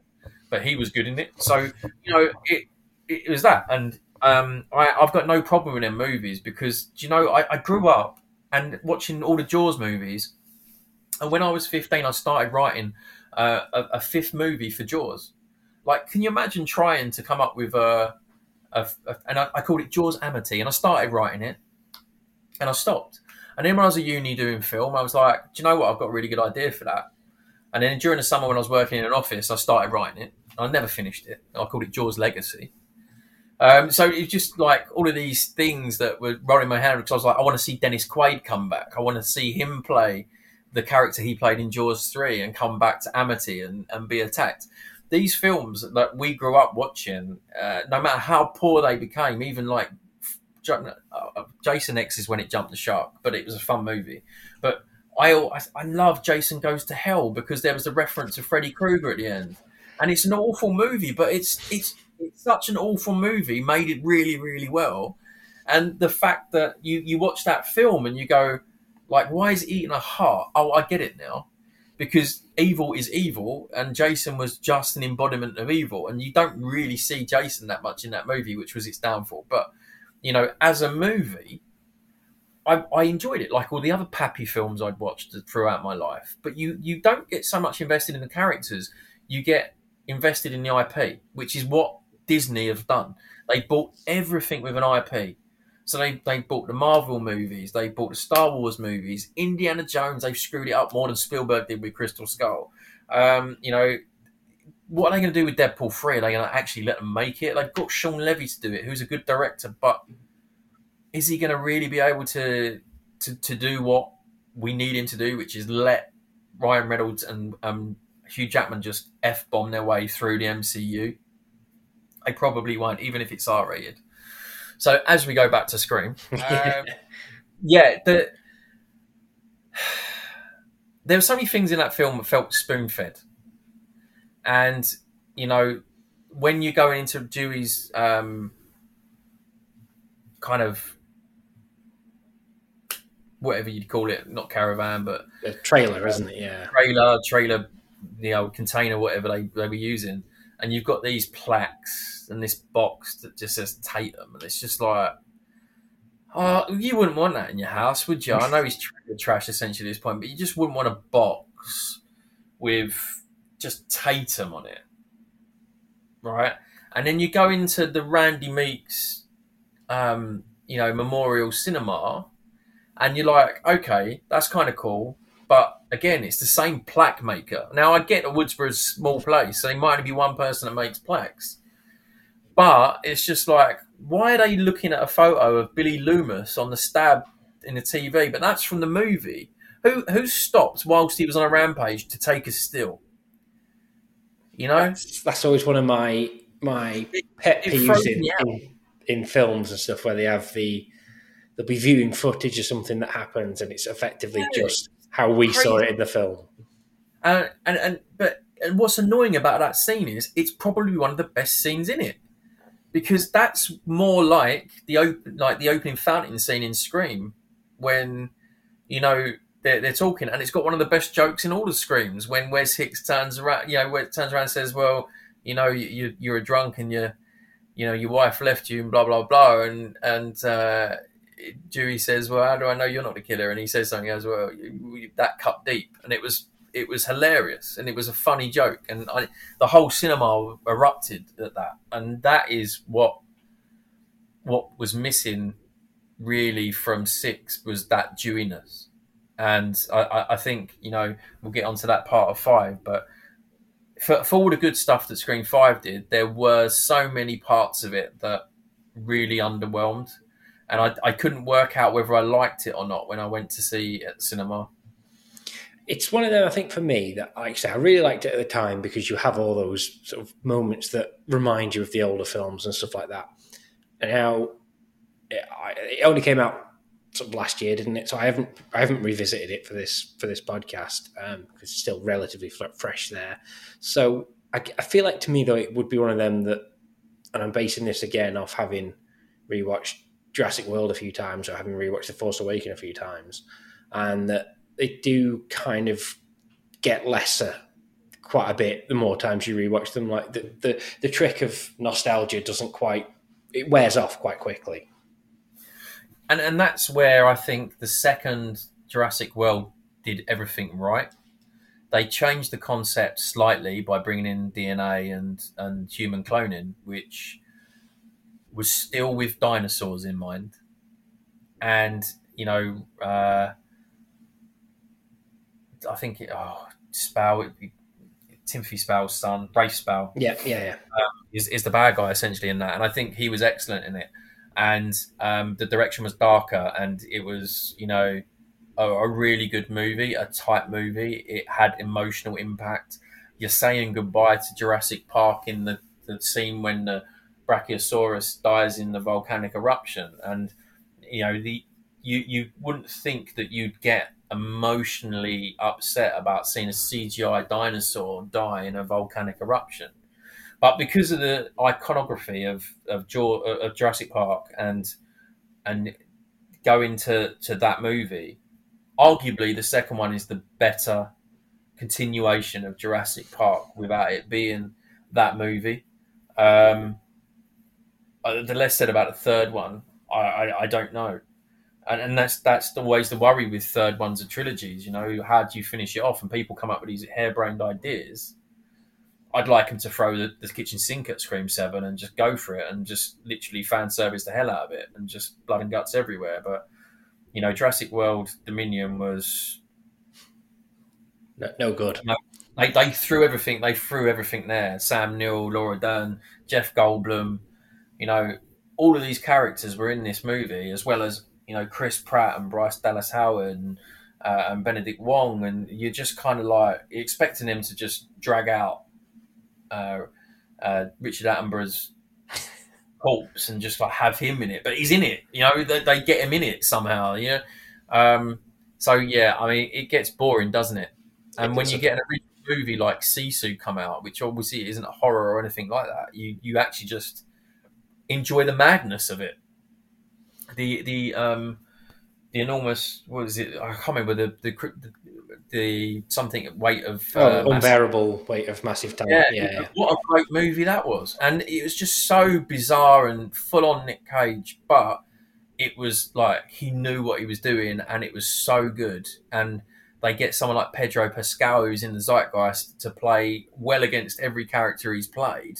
This is the guy that was an absolute bastard in The Equalizer 2, and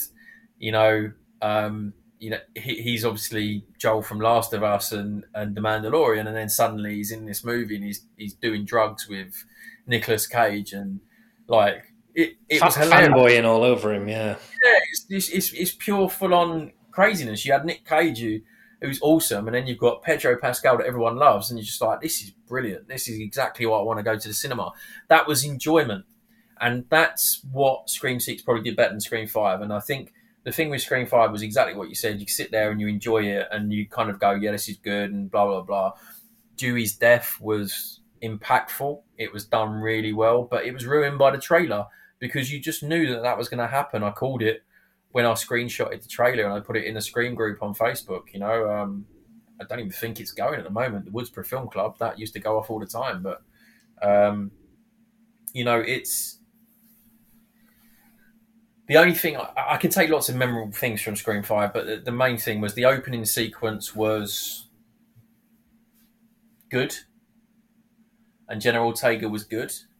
Yeah. But again, I think it was too short. I would have liked to have seen a bit more of what happened before. I know that it's the classic slash down, but who knows? Not too gross, but just enough to kind of, when she gets gasp for air, how close she is to dying, a bit like Courtney Cox in the 6th one. Yeah. Which makes it a bit more real. But then Melissa Barrera in Scream 5 was either directed really poorly or she was awful. And when someone is having... Saffron Burrows in the Deep Blue Sea movie was absolutely atrocious. And you watch that movie, and it's about genetic sharks. Yeah. And you go, LL Cool J, he's the funny guy. Samuel Jackson's going to be the badass. You know, Michael Rappaport's trying to be higher learning, but in science. And Stellan Skarsgård and Thomas Jane, who was kind of like a bit of a big thing then. And you're just like, okay, Saffron Burrows, you're ruining this movie. Like, you literally are ruining this movie. And that's kind of where I was with Melissa Barrera in this film. I thought Jenna Ortega was good. I thought Jack Quaid was good. Obviously, coming off The Boys, it was great casting. I thought that Dylan Minnette was the same kind of trick casting as what Jack Quaid was because of 13 Reasons Why. I always liked Carl Gollner from other movies, and they just didn't use him for no reason whatsoever. It was just a very strange character to have in there with that kind of actor. Yeah, he's always going to be, again, going back to my sort of Kevin Smith fandom a little bit, he's always going to be known to me as one of the kids from Red State. Yeah, Red State, what a great movie. Original movie. Like Yeah. Tusk.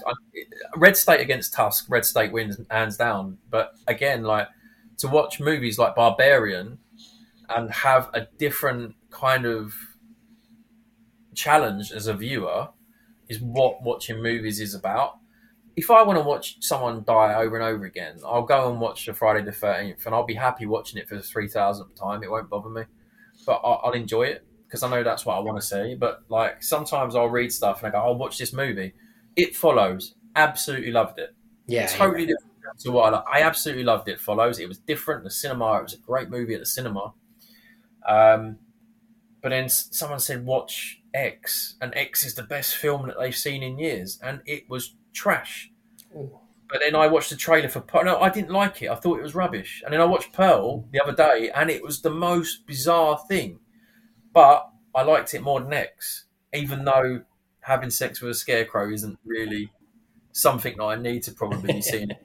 But I could see what they did with that because it was from the 1920s or 30s or whenever it was, and it kind of, or 40s, whenever it was. I think it was the First World War. And so they had that kind of film that they made. So the title cards and the way that the screen wipes and stuff like that, it was like a 1920s, 30s silent movie because it's all about her trying to get to Hollywood. So you see that. At least you're trying to do something. At least I watched it and was challenged by it, and have a reason to dislike it. The worst thing you can do is watch a movie and then come out of it and not really know why you dislike it or you're very indifferent about it. And that's what I had from Scream 5. I'd still say it's a 3 out of 5 film. I won't ruin where I put that in the 3 out of 5 category, but it really kind of Drew Barrymore being the principal over the tannoy and getting all of the original cast to say for Wes and stuff like that was nice touches. But the impact on the story was just like you're just ticking boxes. And to then shoot that film on a soundstage when the house is there to use is, again, bizarre because it gave that plastic vibe to it. Recreated diet kind of version of it, which is why I'm glad, even though it wasn't shot in New York, it looked a little bit more like New York than it could have been. That's fair. Yeah. I think the last point I think I had on Scream 5 was picking up on one of the actors in it, Mikey Madison, who's the sort of accomplice killer in this one. Obviously meets her end fiery death in this one.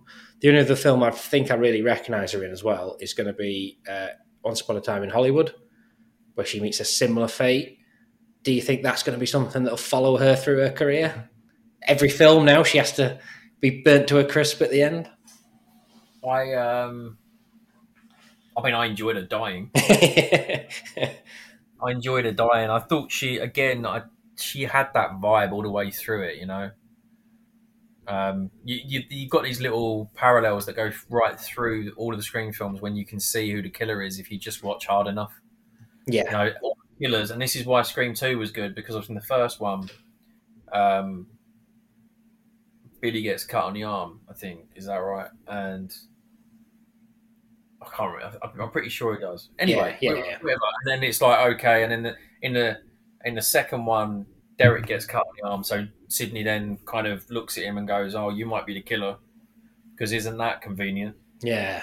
And in the third one, I can't remember if that does happen, but McDreamy gets knocked out or whatever, and it's another thing. And then the fourth one, it's Jill Roberts gets cut, and if you watch, everyone who gets cut on the arm is the killer.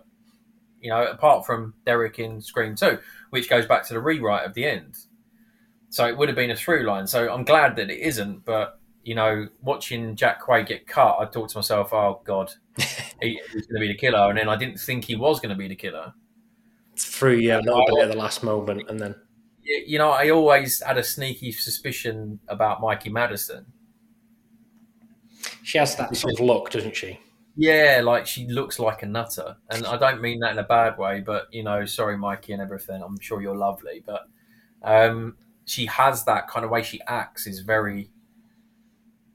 Yeah, Liv McKenzie was awful in it as well. she, until she starts doing the hair flick. When I saw that in the trailer, I was like, I love that. It was timed brilliant for the trailer, and it's great in the scene. But she was just a whiny piece of work, wasn't she? But yeah, Mikey Madison, I thought was good. But again, it was a bit too. Oh look, she can. Neve Campbell can now be a spy and put tracking devices on cars. Like, I've watched that scene so many times to see if she gets close to the car nice enough to get a tracking device on it. I still can't see her go near the car. I'm an asthmatic, so I know that I've forgotten my inhaler before, but I can guarantee you that I can live for 3 hours on a car journey if I have to, through various coping mechanisms. Asthmatics get an absolute crap rap in movies and TV shows. We don't all wheeze like we're a whoopee cushion going backwards. We don't all die every time we have a little bit of dust in the room. So the whole kind of setup be that he has her inhaler, which is a very, very, you can always tell who's got an inhaler in their jean pocket, Yeah. without being rude, you can tell inhaler, right? So to have that shape, or what would be a shape in his shirt, it should be quite bloody obvious. If my partner was wearing a shirt and she had a big thing in her pocket, I'd want to know what's in there, right? So at what point does Sam Carpenter not go, well, let me have a look to see what's in your pocket? But no, I think it's convoluted. But it was, at the time watching it, just such a pleasure to watch Ghostface run around again, even if it at times looked like a set on a TV or movie studio. But it was fun. Fair, yeah. I think I sort of agree with you on the end of that one, which then moves us on to the one that came out this year, and it took Jason 8 films to get to Manhattan, but it only took Ghostface 6 because Via Canada, as always nowadays. Yeah. I think Scream 6 again had a rewrite issue because the ending, I don't think the ending was the same ending that they originally had. I read somewhere, I can't remember what it was, but I think they did change the ending because of Neve Campbell. Because Neve Campbell wasn't in the movie, they had to rewrite certain portions of it. So you kind of wonder how much Neve Campbell's character was in it originally. Because the story holds up. It's not an obvious rewrite where you kind of go, well, that's ruined that. That's obviously a bit that's gone missing, and the editing's kind of good. But I think that Scream 6 complements Scream 5 in certain ways. The real footage of Jack Quaid on the screen being Richie Kirsch kind of gives you a kind of more depth to that character, that maybe why it felt a bit flat at the end of I nearly called it episode 5, but that would be Empire Strikes Back, which would be a disservice to that. So yeah, I think Scream 6 was back to form, but I could still pick holes in it. I thought the opening was clever, but I also think it was stupid. So it's one of those ones where you had a film in Scream, the first one, where people were calling out, you don't go down there, you do this, you do that, you run away, you star 69 his ass, all that kind of stuff. And then you get to this film where you've got a film studies lecturer who's Australian, so not American. So, there's no fluffiness about an Aussie. That is obviously talking about slashers and is a bit poncy about them, but not having the common sense to not go down that dark alley. Really, really kind of, that was my first red flag at the beginning. I'm glad there was only 2 or 3 through the film. But when the voice comes on the phone in that scene, and you just know that's Flash from Spider-Man, the new trilogy. Yeah. You're like, are they seriously going to do the voice changer again? That was maybe they did it for that reason, for people going, oh, they're going to do the voice changer again.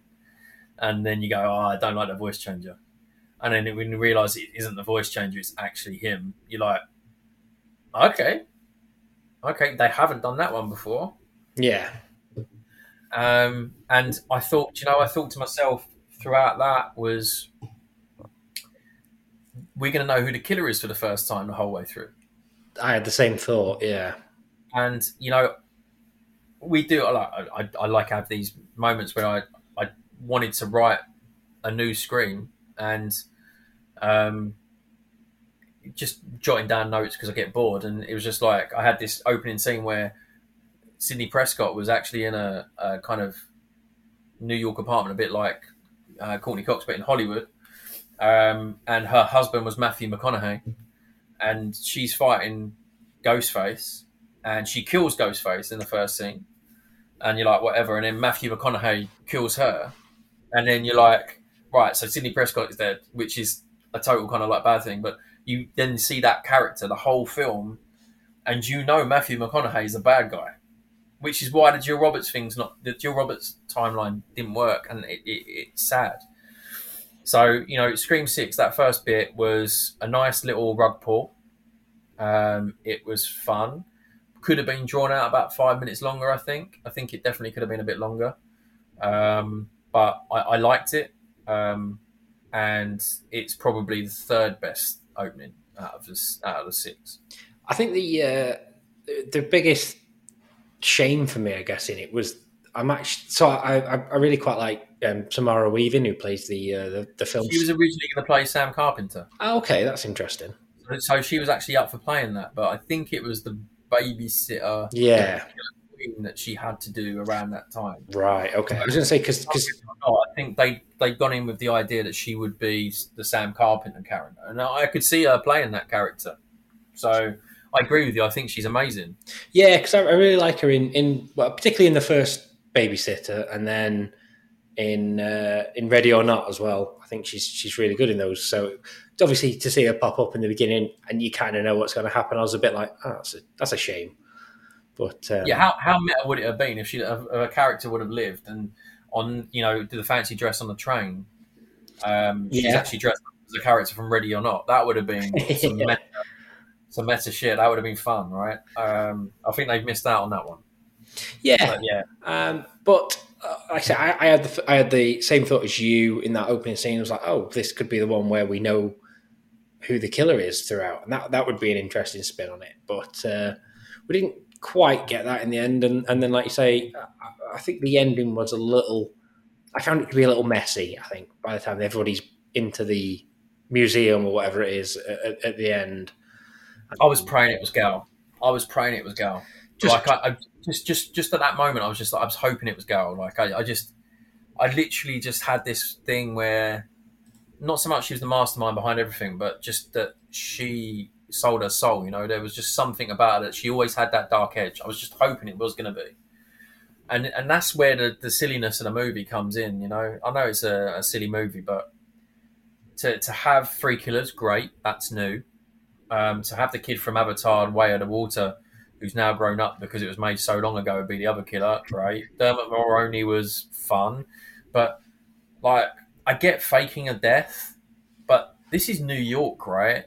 And they have coroners and they have a lot of police officers. And I think that it would probably come out in the office that one of the lead detectives on a homicide case is now involved with his daughter's dead body in a like at no point does anyone question the fact that Dermot Mulroney's character comes out of the oh, it's my daughter. Yeah, I'm going to kill that fucker.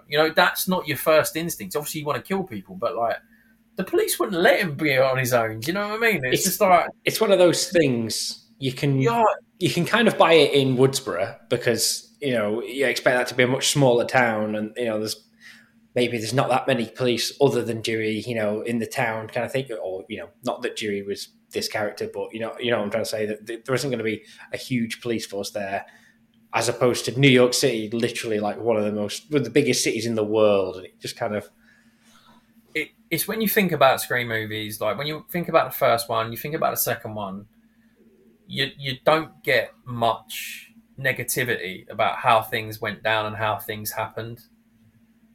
You know, you could probably pick holes in certain bits, but there's things that you just go, yeah, okay, I deal with it. You know, but then it gets worse as you go along. The big things in 6, like the guy's just lost his daughter, and you know he's got an earpiece, and they're doing a recce in Central Park, and it's just like, or what's supposed to be Central Park, which obviously isn't Central Park. Yeah. And then you're like, okay, why are you out? Like, your daughter is just dead. You've already mentioned that your son's dead, which gave away that it was Richie Kirsch straight away. Like, as soon as he said the line about his son being dead, you just know, or no, sorry, her brother being dead, or whatever. So you just knew straight away that there was something going on there. And you know, I say Mindy Meeks Martin wasn't the character she was in the first one. She got a lot of good press in you know, coming in the run up to that movie, and I just, you know, the whole kind of, again, I was hoping it was her, you know, when it was getting to that, but then she got stabbed, and you're just like, okay, whatever, and then she runs up. What is it with people getting stabbed in these movies and being chill? You know, like, I'm not being funny. If I stub my toe, I limp. Yeah, and you got Scream 5. You've got Neve Campbell and Courtney Cox have been shot and stabbed in the stomach, right? And you got Sam Barrera that's been stabbed in the stomach. Sam Carpenter, sorry, has been stabbed in the stomach, and they're just walking around chilling, talking to each other. Like, they would be getting blood, and they would be off to the hospital. That's reality. Those weren't little niggles; they were proper knife, you know, thrusts. And so it gets into 6, and then she's pissing and moaning that she's got the killer wrong again. You know, it's just like, I've missed it. You've just been stabbed in the stomach and you're running around. Like, this, I don't know if it was. I don't know if it's just because it was the newest one, but this one did take the biscuit a little bit for me with the with Chad towards the end, and I think I started to go there earlier, and like, gets turned into a human pincushion at one point, pretty much, and the only way they get around this is if he's in a wheelchair in the next one. You know, interesting. Yeah, that was awful, right? So you go back to Dewey. So they're kind of making Chad the new Dewey, and so when you look at that, okay, I get it. You're trying to mirror the original, but the problem is with that is that Dewey had a limp that disappeared in Scream 4, but came back for Scream 5. Which, again, was really... I thought when the limp was back, I just thought generally that might be a precursor to him being a bit sad and lonely and a kill, happy, joy kind of character. But, yeah, that was too much. I can get the cut to the leg, he passed out, a couple of... You know, you pass out, your blood flow becomes less, and you can get away with it, with living if you pass out. But I mean, he must have been stabbed 25 times. It's just, you know, there's people... I mean, we don't want to see movies where someone gets shot or stabbed once and you don't see pain. And people probably look at me going, oh, you're a bit, again, psychopathic again. But no, it's not about that. It's like the reality of it is, like I just said, I stubbed my toe, I limp for days. Like, there is pain that you have from these things. So if you have a paper cut, you feel it. If you cut into your finger or you cut your finger off, that's painful for days, for weeks. I haven't done that. I'm just, you know, conjecture. But to be stabbed, I mean, one of my friend's brothers was stabbed in the early 2000s, and he made it through. But he was in hospital for weeks, and you know, you see these videos of people fighting back when they've been stabbed, but they ain't walking very long after because the adrenaline wears off. Yeah, that's it. So, you know, I think the one thing that if they do direct the 7th one, sorry, I just like them to probably go back to basics and actually think, you know, logically about some of these things that they do. So if Chad is in a wheelchair, like full on, like proper Stephen Hawking-esque with his, you know, can't move. Okay, he survived, but he can't walk and he's you know, paralyzed. I'll take that in a dark way, but you know, have Mindy as his full-time carer. You know, then you have the double act there again. Maybe I'm writing their movie for him. But again, dropping the screen mask on the floor when leaving at the end, what does that mean for Sam Carpenter's character? She's giving it. She's not nuts anymore, or is it that she's going to be one of those characters that are going to be nuts in the next one, or is it going to be General Ortega? Are they going to pull that rug pull off of the Wednesday Addams fraternity? Are they going to make General Ortega the bad guy in this, and that would be something else? I was convinced she was the killer in the trailer. That's where the trailer did it well. Yeah, because when she was hanging, it looked like she was a bit nuts. So she was, because she dropped and started stabbing people when she dropped down. But how cool would it be that Sam and Tara are the killers in the sixth and the seventh one? yeah. I have a feeling that might be where they're going to go with it, but Like evil is infectious, like the yeah. kind of like Halloween Ends type vibe, which I'm not against that because I thought Halloween Ends was better than Halloween Kills, but it's just So it was a low bar to clear for me, that one. But yeah, I think Scream 6 was better than Scream 5. I thought it was a much better film. I didn't think it felt as rushed. I liked the characters in it. I liked Courtney Cox's performance. I thought it was finally time for her to actually speak to Ghostface on the phone in a sixth film, and I thought she was dead. She wasn't, and I always wanted her to die in a few of them. And then when she was just about to die, I thought, oh no, I don't want her to die. No, you got rid of Dewey. You can't do what the Star Wars movies done and get rid of Harrison Ford and then Mark Hamill and then Carrie Fisher. Right, Carrie Fisher was forced, but you can't go, right, we're going to get rid of David Arquette and then get rid of Courtney Cox, and in the last one we're going to just get Sidney Prescott and kill her off as well, because that would just be... Well, see, that I have a theory on that, and that is that they're trying to do the same thing that Star Wars did. Now, like you say, with Dewey comes in as the sort of mentor, same way Han Solo did, and he dies, and then something goes wrong with the casting, or not the casting, but people behind the scenes a little bit. So the plan was perhaps that they were going to get rid of Courtney Cox in this one. For me, I haven't. This is based entirely on nothing at all, but observations, and that they were going to get rid of Courtney Cox in this one, in the same way that they did away with Luke Skywalker in The Last Jedi. But obviously, behind the scenes issues meant that realistically you couldn't get Carrie Fisher to come back, obviously for Rise of Skywalker, whereas that's when they were going to get rid of her in that one. But obviously now Neve Campbell hasn't come back for this, so I think they kind of did away with Sydney a little bit in this one, and then that Courtney Cox might be the one who dies in the next one. That's my theory anyway. I just hope they bring back more. Like I say, I think if you've got to get Patrick Dempsey in it, you've got to have Mark Kincaid. You can't name drop Mark as a husband. You've got to have Sidney Prescott. You've got to have her kids. How old are her kids now? I mean, like, you put kids in a horror movie, there's some danger there. What's the one thing that they haven't done in Scream? They've got no young kids in it. Yeah. Right? Yeah. And that always freaks me out when I'm watching a movie if there's young kids in it, because it does. It really, really upsets me. So Sidney Prescott in Scream 5, we'll call it Scream 5, she has kids. One of them's a baby. So in Scream 7, the baby's going to be essentially 4, maybe 5, and maybe she'll have a 10-year-old or an 11-year-old or whatever. So Scream 4 was in 2011, so you're looking at 11 years to Scream, and then 12 to Scream 6. So Scream 7, when it comes out, might be 14, 15 years. What's to say that she hasn't got a teenage daughter that is at high school, that is being terrorized? Maybe that's the in. Who knows? I mean, there's lots of things that you that's the thing about the movies, isn't it? You see the trailer and you try to work out what's going to happen. And you used to see trailers and they were absolute crap. They used to be like, in a world where, all this stuff that was like, you didn't know what was going to happen. These people just, I think they need to throw it all at the wall and just leave it there. Don't touch it again. Leave it for 20 years, reboot it, start it again. Possibly, yeah. That'll possibly be where they're gonna go with it, I think. After one more, at least, anyway. Well, the last one was the most successful, I think. Well, that's the thing, I suppose. As long as they're still making money, seems likely that they're going to carry on making them. Well, I'd like to see some originality.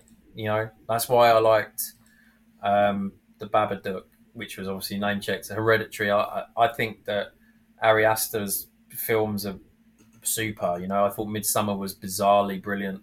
Um, I want to see the new one with Joaquin Phoenix. I can't remember what it's called. Beau's Afraid. Yeah, Yeah, it looks crazy, which is exactly what different. I'll give you that. I won't say too much, but yeah.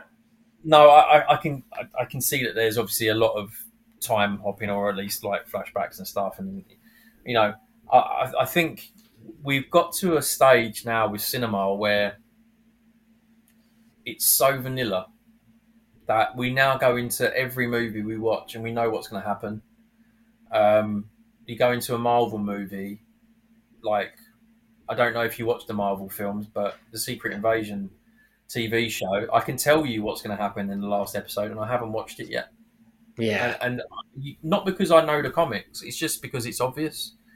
You know, some of the characters in that show wouldn't be doing what they're doing if there wasn't the setup for in the middle. You know, it's quite obvious, and I think that's the same with cinema. You walk into a film now, and I used to like going into a film like Kiss the Girls, and Along Came a Spider, or Seven, and having to actually watch the film and the usual suspects, the twist at the end.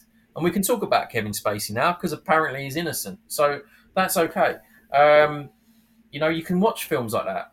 And while we're on Kevin Spacey, K-Pax, you know, Source Code with Jake Gyllenhaal, like these films have originality to them. Duncan Jones' Moon was brilliant. You know, we won't talk about World of Warcraft, but you know, these films just they make going to the cinema exciting, and that's why slashers and horrors and stuff they need to carry on being made, because when you're in a dark room, it doesn't matter how bad a film is in terms of a horror movie. There's always something. There'll always be a jump scare, which is cheap, and it's cheap horror, but there's always a jump scare. The Scream 5 scene with Wes Hicks in the house and he's opening every door and you're expecting Ghostface to be behind the door every single time and he's never there. It's genius. That was brilliant directing. That was the best scene in the whole film. Not so much the Judy Hicks stuff outside, because you've got windows by the doors. You'd see your dead mum outside if you're looking through the window. I'm sorry, you just would. But that was impactful because it was suspenseful, and that's what they did right in the sixth one. It was brutal. The sixth one, it was different. It was evolved. It was the scene with the ladder across the buildings was brutal. You know, she was struggling because she was hurting. So what's different? This goes back to my point, and this is where I go off piste a bit. Is one of the characters is bleeding out from the stomach, and it can barely walk, but you know, everyone else gets stabbed in the stomach and they can like do backflips and stuff. This is MCU, you know, this is supposed to be real life. So, you know, bring up I'd like to have a whodunit again, a proper whodunit in the next one, and have it so that there's still the humour, but there's the reality to it. I want Chad in a wheelchair. I want Mindy as his carer. I love Josh Shigara's character, so I want him and Melissa Barrera to be together. She was good in Scream 6, so we'll give that back to her, because Scream 5 I thought she was awful, but in Scream 6 she was good. Why would you have Henrik Czerny in there?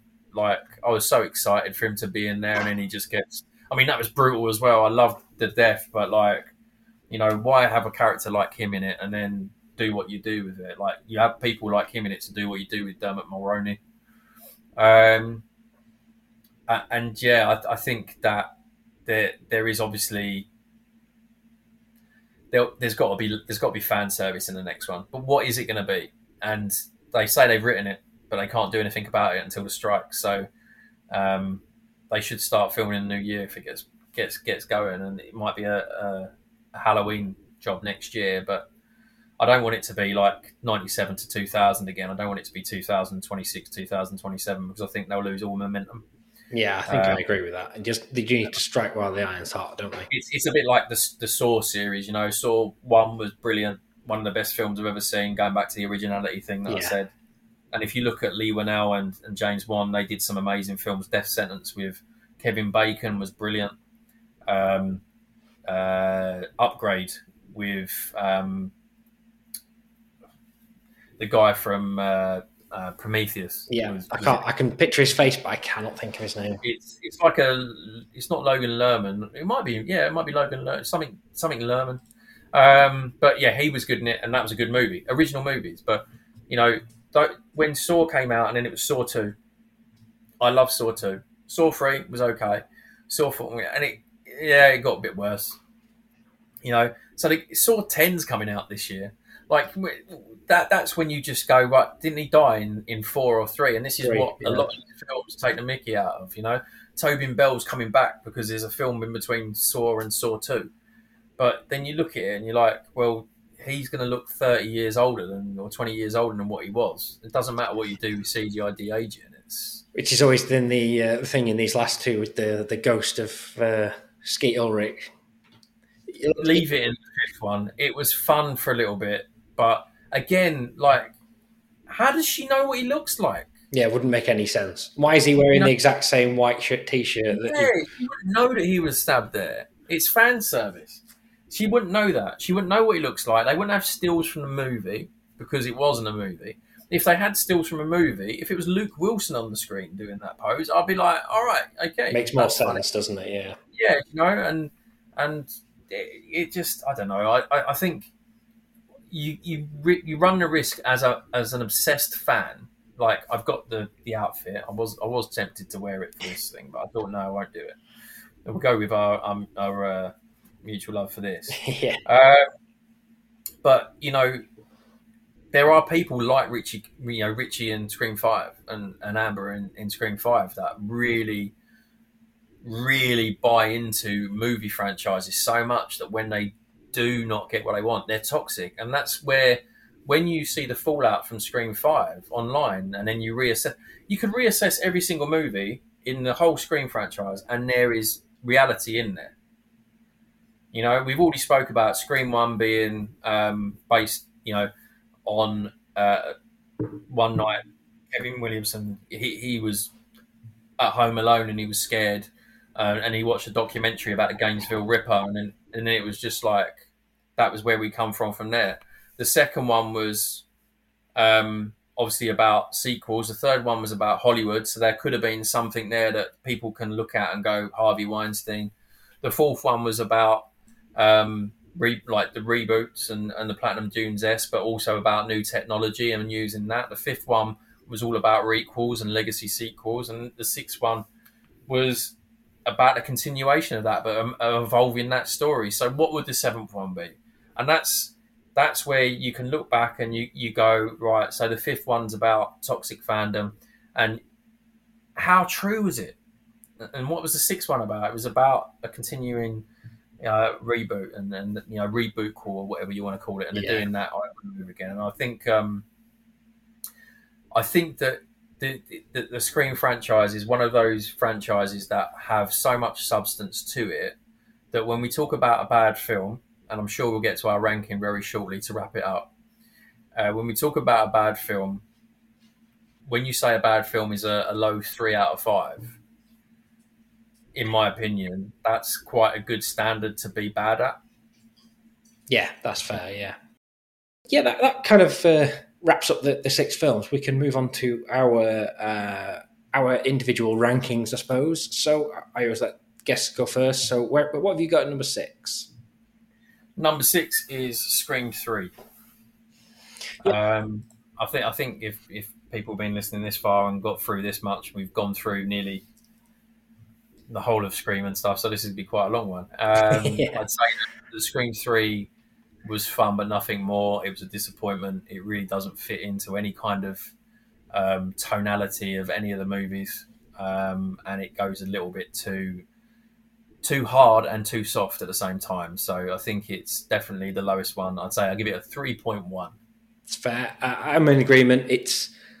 I don't think it's a terrible film, but it's definitely for me the weakest of the bunch. So agreement, I guess, on that one, which is nice and easy. So that can lead us into what have you got number 5? It's a bit of a weird one because I probably would stick Scream 5 there. Okay. So I'd probably stick Scream 5 there, and I did toss up with what my number 4 would be. But actually, 3, 4, and 5 was very interchangeable at times, but I'd say that probably Scream 5 goes there. I think it was a fun fan service film. It's probably a 3.4, 3.5 out of 5 film. And there were some great performances in it. I do think that Melissa Barrera was pretty poor. I do think that there was too much convenience in the plot, even though it's a horror movie that's supposed to be fun. And I didn't like some aspects of it, but in tonality, it was more Scream than Scream 3.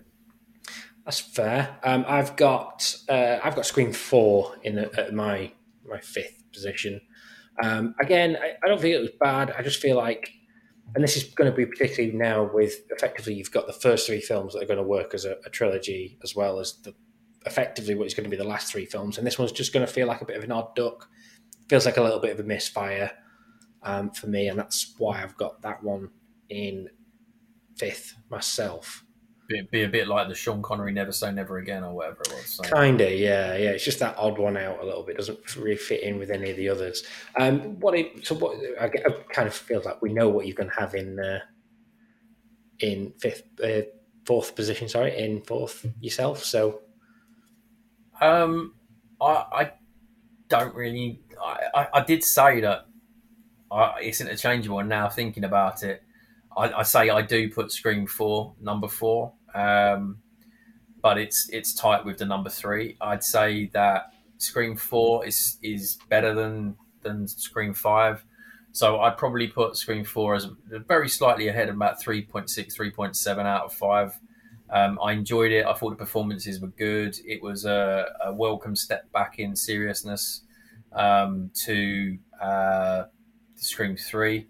So anything would be better than Scream 3. And I also think it was a much more better story and more linear than Scream 5. So that is my number 4. Plus, Bruce Willis, right? So that's lucky it's there. Fair. I've got Scream 6 in there for this one. I just feel like it was still pretty enjoyable enough. I feel like the ending kind of a little bit too messy for me, particularly. I just don't think it paid off as well as it should do.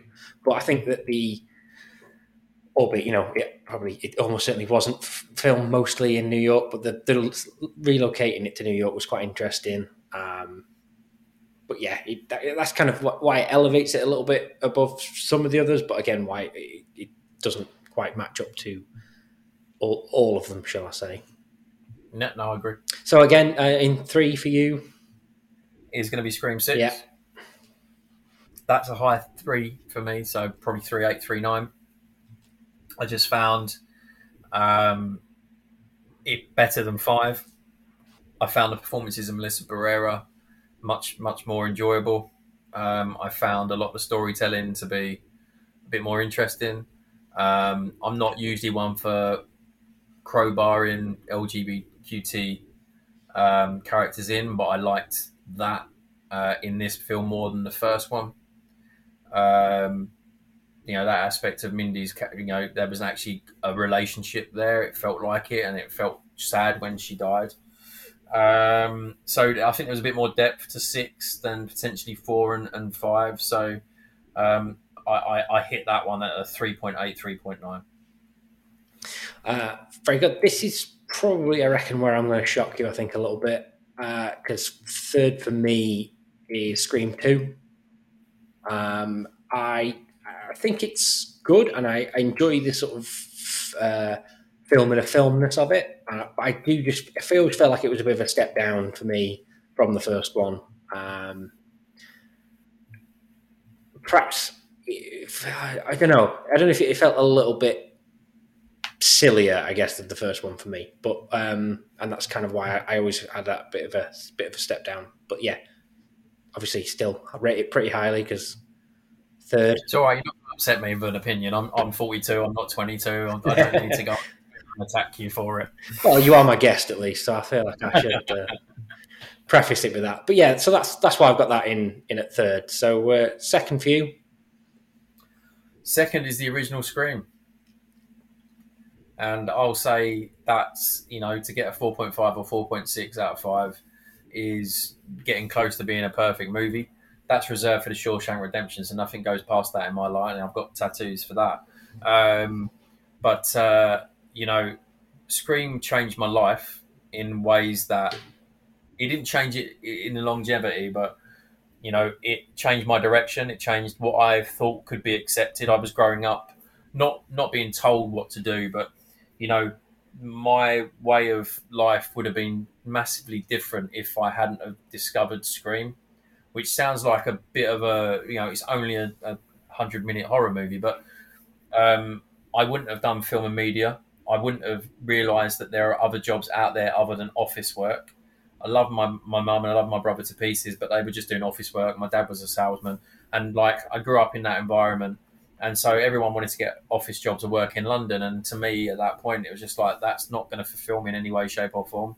And so Scream itself, because it opened my eyes up to what could be achieved. I was just coming out of my GCSEs. It was 1996. I was doing my A-levels. And so my first year at A-levels, I was in an 18 film going to watch it. That's probably why I went so much, because I was underage to watch it. And it was just the memory of watching Scream that probably puts it so far up there. Watching it back now, there's some shonky bits, but to be fair, this is where we're going to fall out over your number 3. But it's a low budget version of 2. That's how I see it. But it was so genuine and so original for me at that time, that it didn't seem like it was ripping off the films that it was ripping off. It was actually making a point of homaging what I grew up believing to be brilliant movies that I'd sneakily put my TV on in my room to watch at 11 o'clock on Channel 4.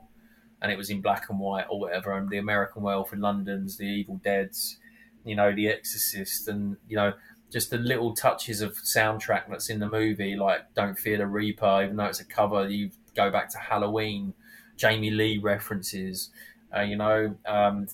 just loads of different parts of that, and obviously the names as well that are involved in it. Just kind of, it was interesting. It was the first time a film, apart from The Shawshank Redemption, that actually linked into what I really, really liked, which was horror movies. It moved me, and I just went, do you know what? Like, there's more to life than sitting in an office, and no offense to anyone who sits in an office, but that isn't me. And so to be 100% genuine as a person now, I don't think I would have been if Scream hadn't have been released. Yeah. I won't take offence either, as someone who works in an office all day.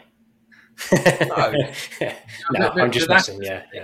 I know you're messing around, but there are people that they need a trigger, right, to do what they want to do, or at least take a different path. And the fact that a movie did that, like, if I could have told Wes Craven that his movie changed my life, I'm sure as a creator and as an artist, he would have been quite humbled about that. Yeah, definitely. And I think Alex Winter, when I went to see him at the Prince Charles Cinema, when he did a signing, and I said, look, I'm not going to stand here and photo this and photo that. I want to tell you that, like, I still watched the movie. It's amazing you're in it. Bill and Ted's awesome as well. You make a massive difference. So just, you've made that mark on the world. I'd had a couple of Fruddies in the Hems in London, but, it's something that kind of like what we lose with art and sport. And we're obviously big film lovers and we love sport. And you don't realise how that impacts you, how you are. Like, there are probably, maybe it's you, but there'll be people that I know who support Leyton Orient and work in an office, but they work in the office so they can go and watch Leyton Orient on a Saturday. Yeah. and they can go and watch later on a Tuesday, it gives them the malleability to be able to follow their team 46 times in a season. So they do that thing for that purpose, which they love, which is great. No problem with that. And I'd never judge anyone for doing any job. But it just really affected me. And some people talk about, I heard Vivaldi's Four Seasons, or I once saw the Mona Lisa at the Louvre, and it changed my perspective on how this was mine. This was my one. I love movies. I didn't like books, so movies were my stories. Yeah, that's fair. I feel like I'm moving on to my number 2, and I haven't got anything quite as emotionally attached to this one. But my number 2 was Scream 5. I like it. I think it's fair to say quite a bit more than you did. I think it was just very much the nostalgia part works on me, and perhaps in years to come I'll rewatch this again, and it maybe won't work as well for me. All the little name drops of being into elevated horror and stuff like that. It throws around Hereditary and The Babadook and films like that I've recently seen, or over the last 5-10 years or whatever, and really enjoyed them. And your age though, isn't it? I mean, maybe that's it. Yeah. So like when I went to the cinema to watch Scream, and you discovered Scream later on, like on streaming or on a DVD, and it's what they say about the Phantom Menace and the original, the prequel trilogy. Possibly, yeah.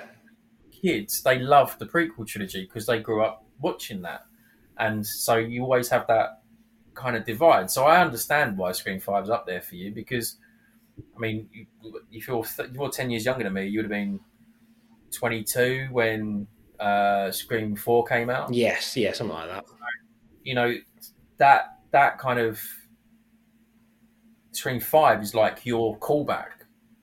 Yes, effectively, yeah. It's like what I had with Scream. So like that's I totally get why. Yeah, I totally get why. But then I guess people can kind of process of elimination of what we've both got at our number 1s. Oh, I'm there with Scream 2. I mean, like, it's, watching it now is just, there's so many things in that movie that if you watched it first time, you'll never even think about. And now you watch it, even this scene here, you've got Mickey there with the camera, but you've also got Joel the cameraman with the camera. So when it comes to the camera footage, you're like thinking, who's got the camera footage?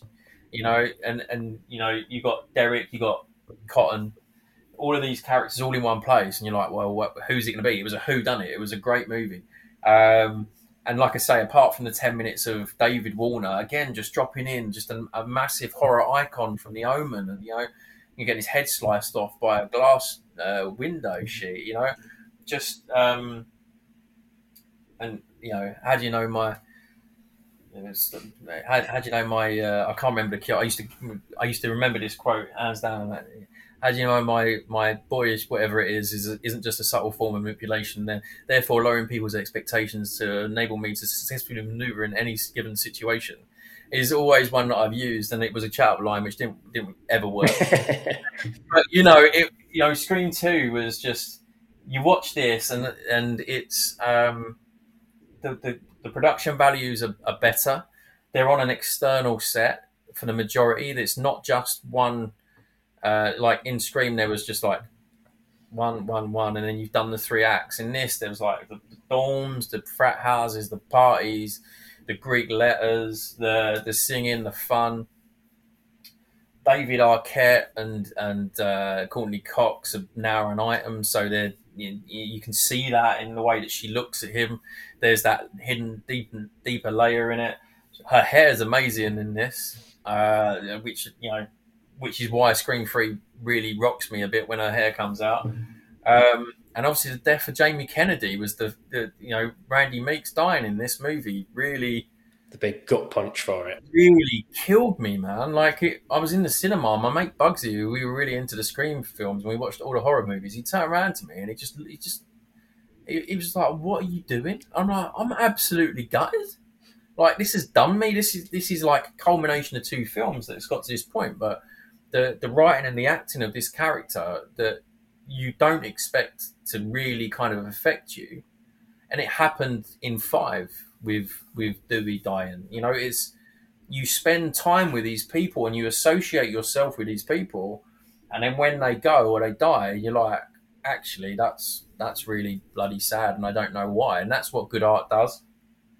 You know, there is the silliness of it. There's the expose of college life, and how basic it is. But you know, I was a big Buffy fan at the time as well, and Sarah Michelle Gellar being in it. Yeah.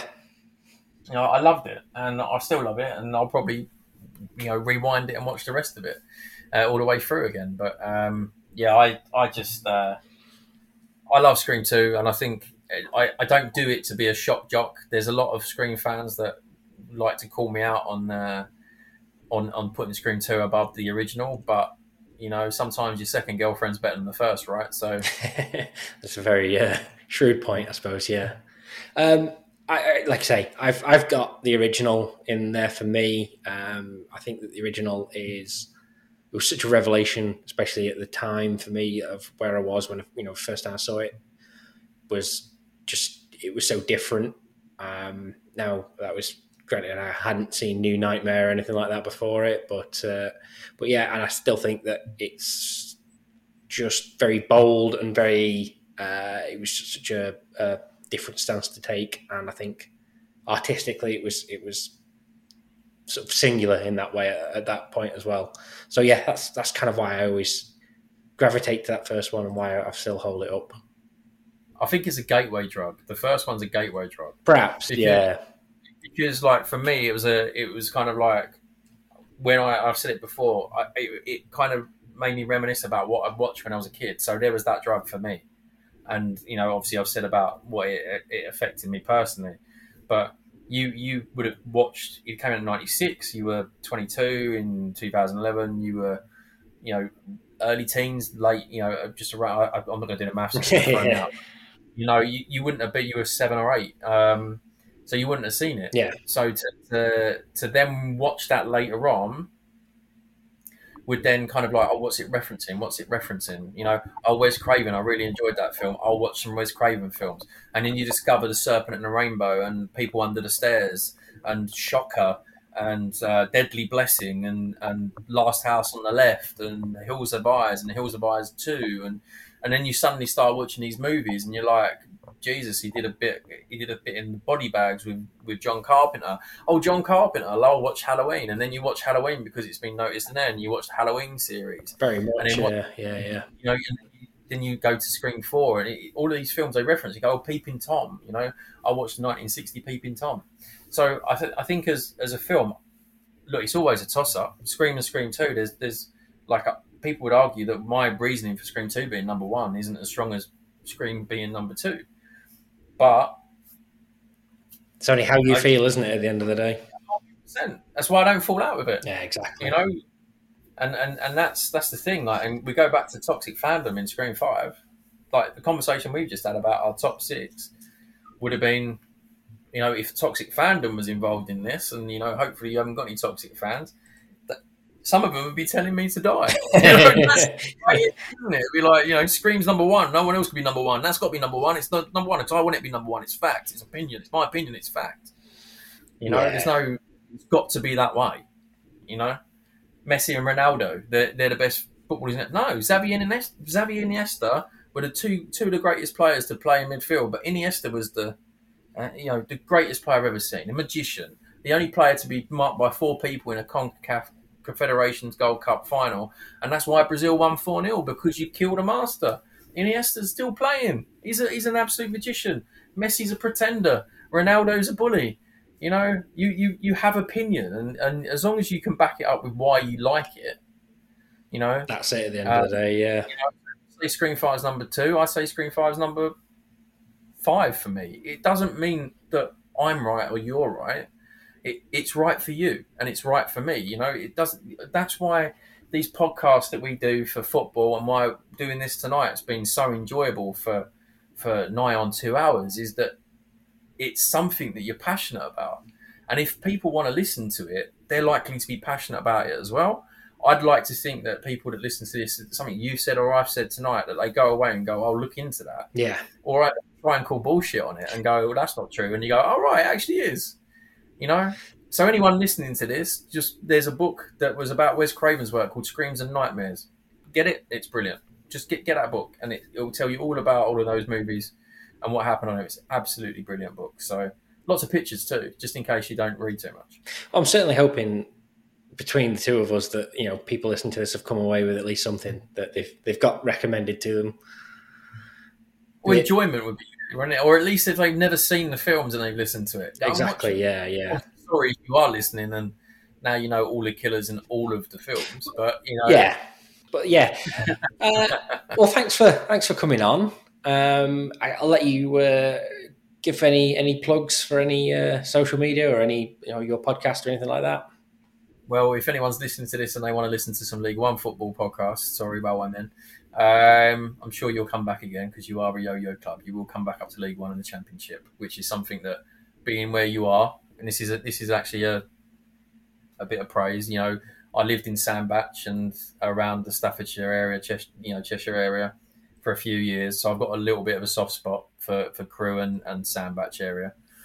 But it's a town, isn't it? It's a town, a collective town, and you'll always be League Two, Championship. You'll always have little spurts. You've got great talent around there. It's a catchment area. People who don't go and play for Stoke will play for Port Vale or Crewe. You're gonna have that. So, but yeah. So being a Leyton Orient fan, League One, we're looking forward to it. And the Lowdown podcast at _LO podcast on Twitter.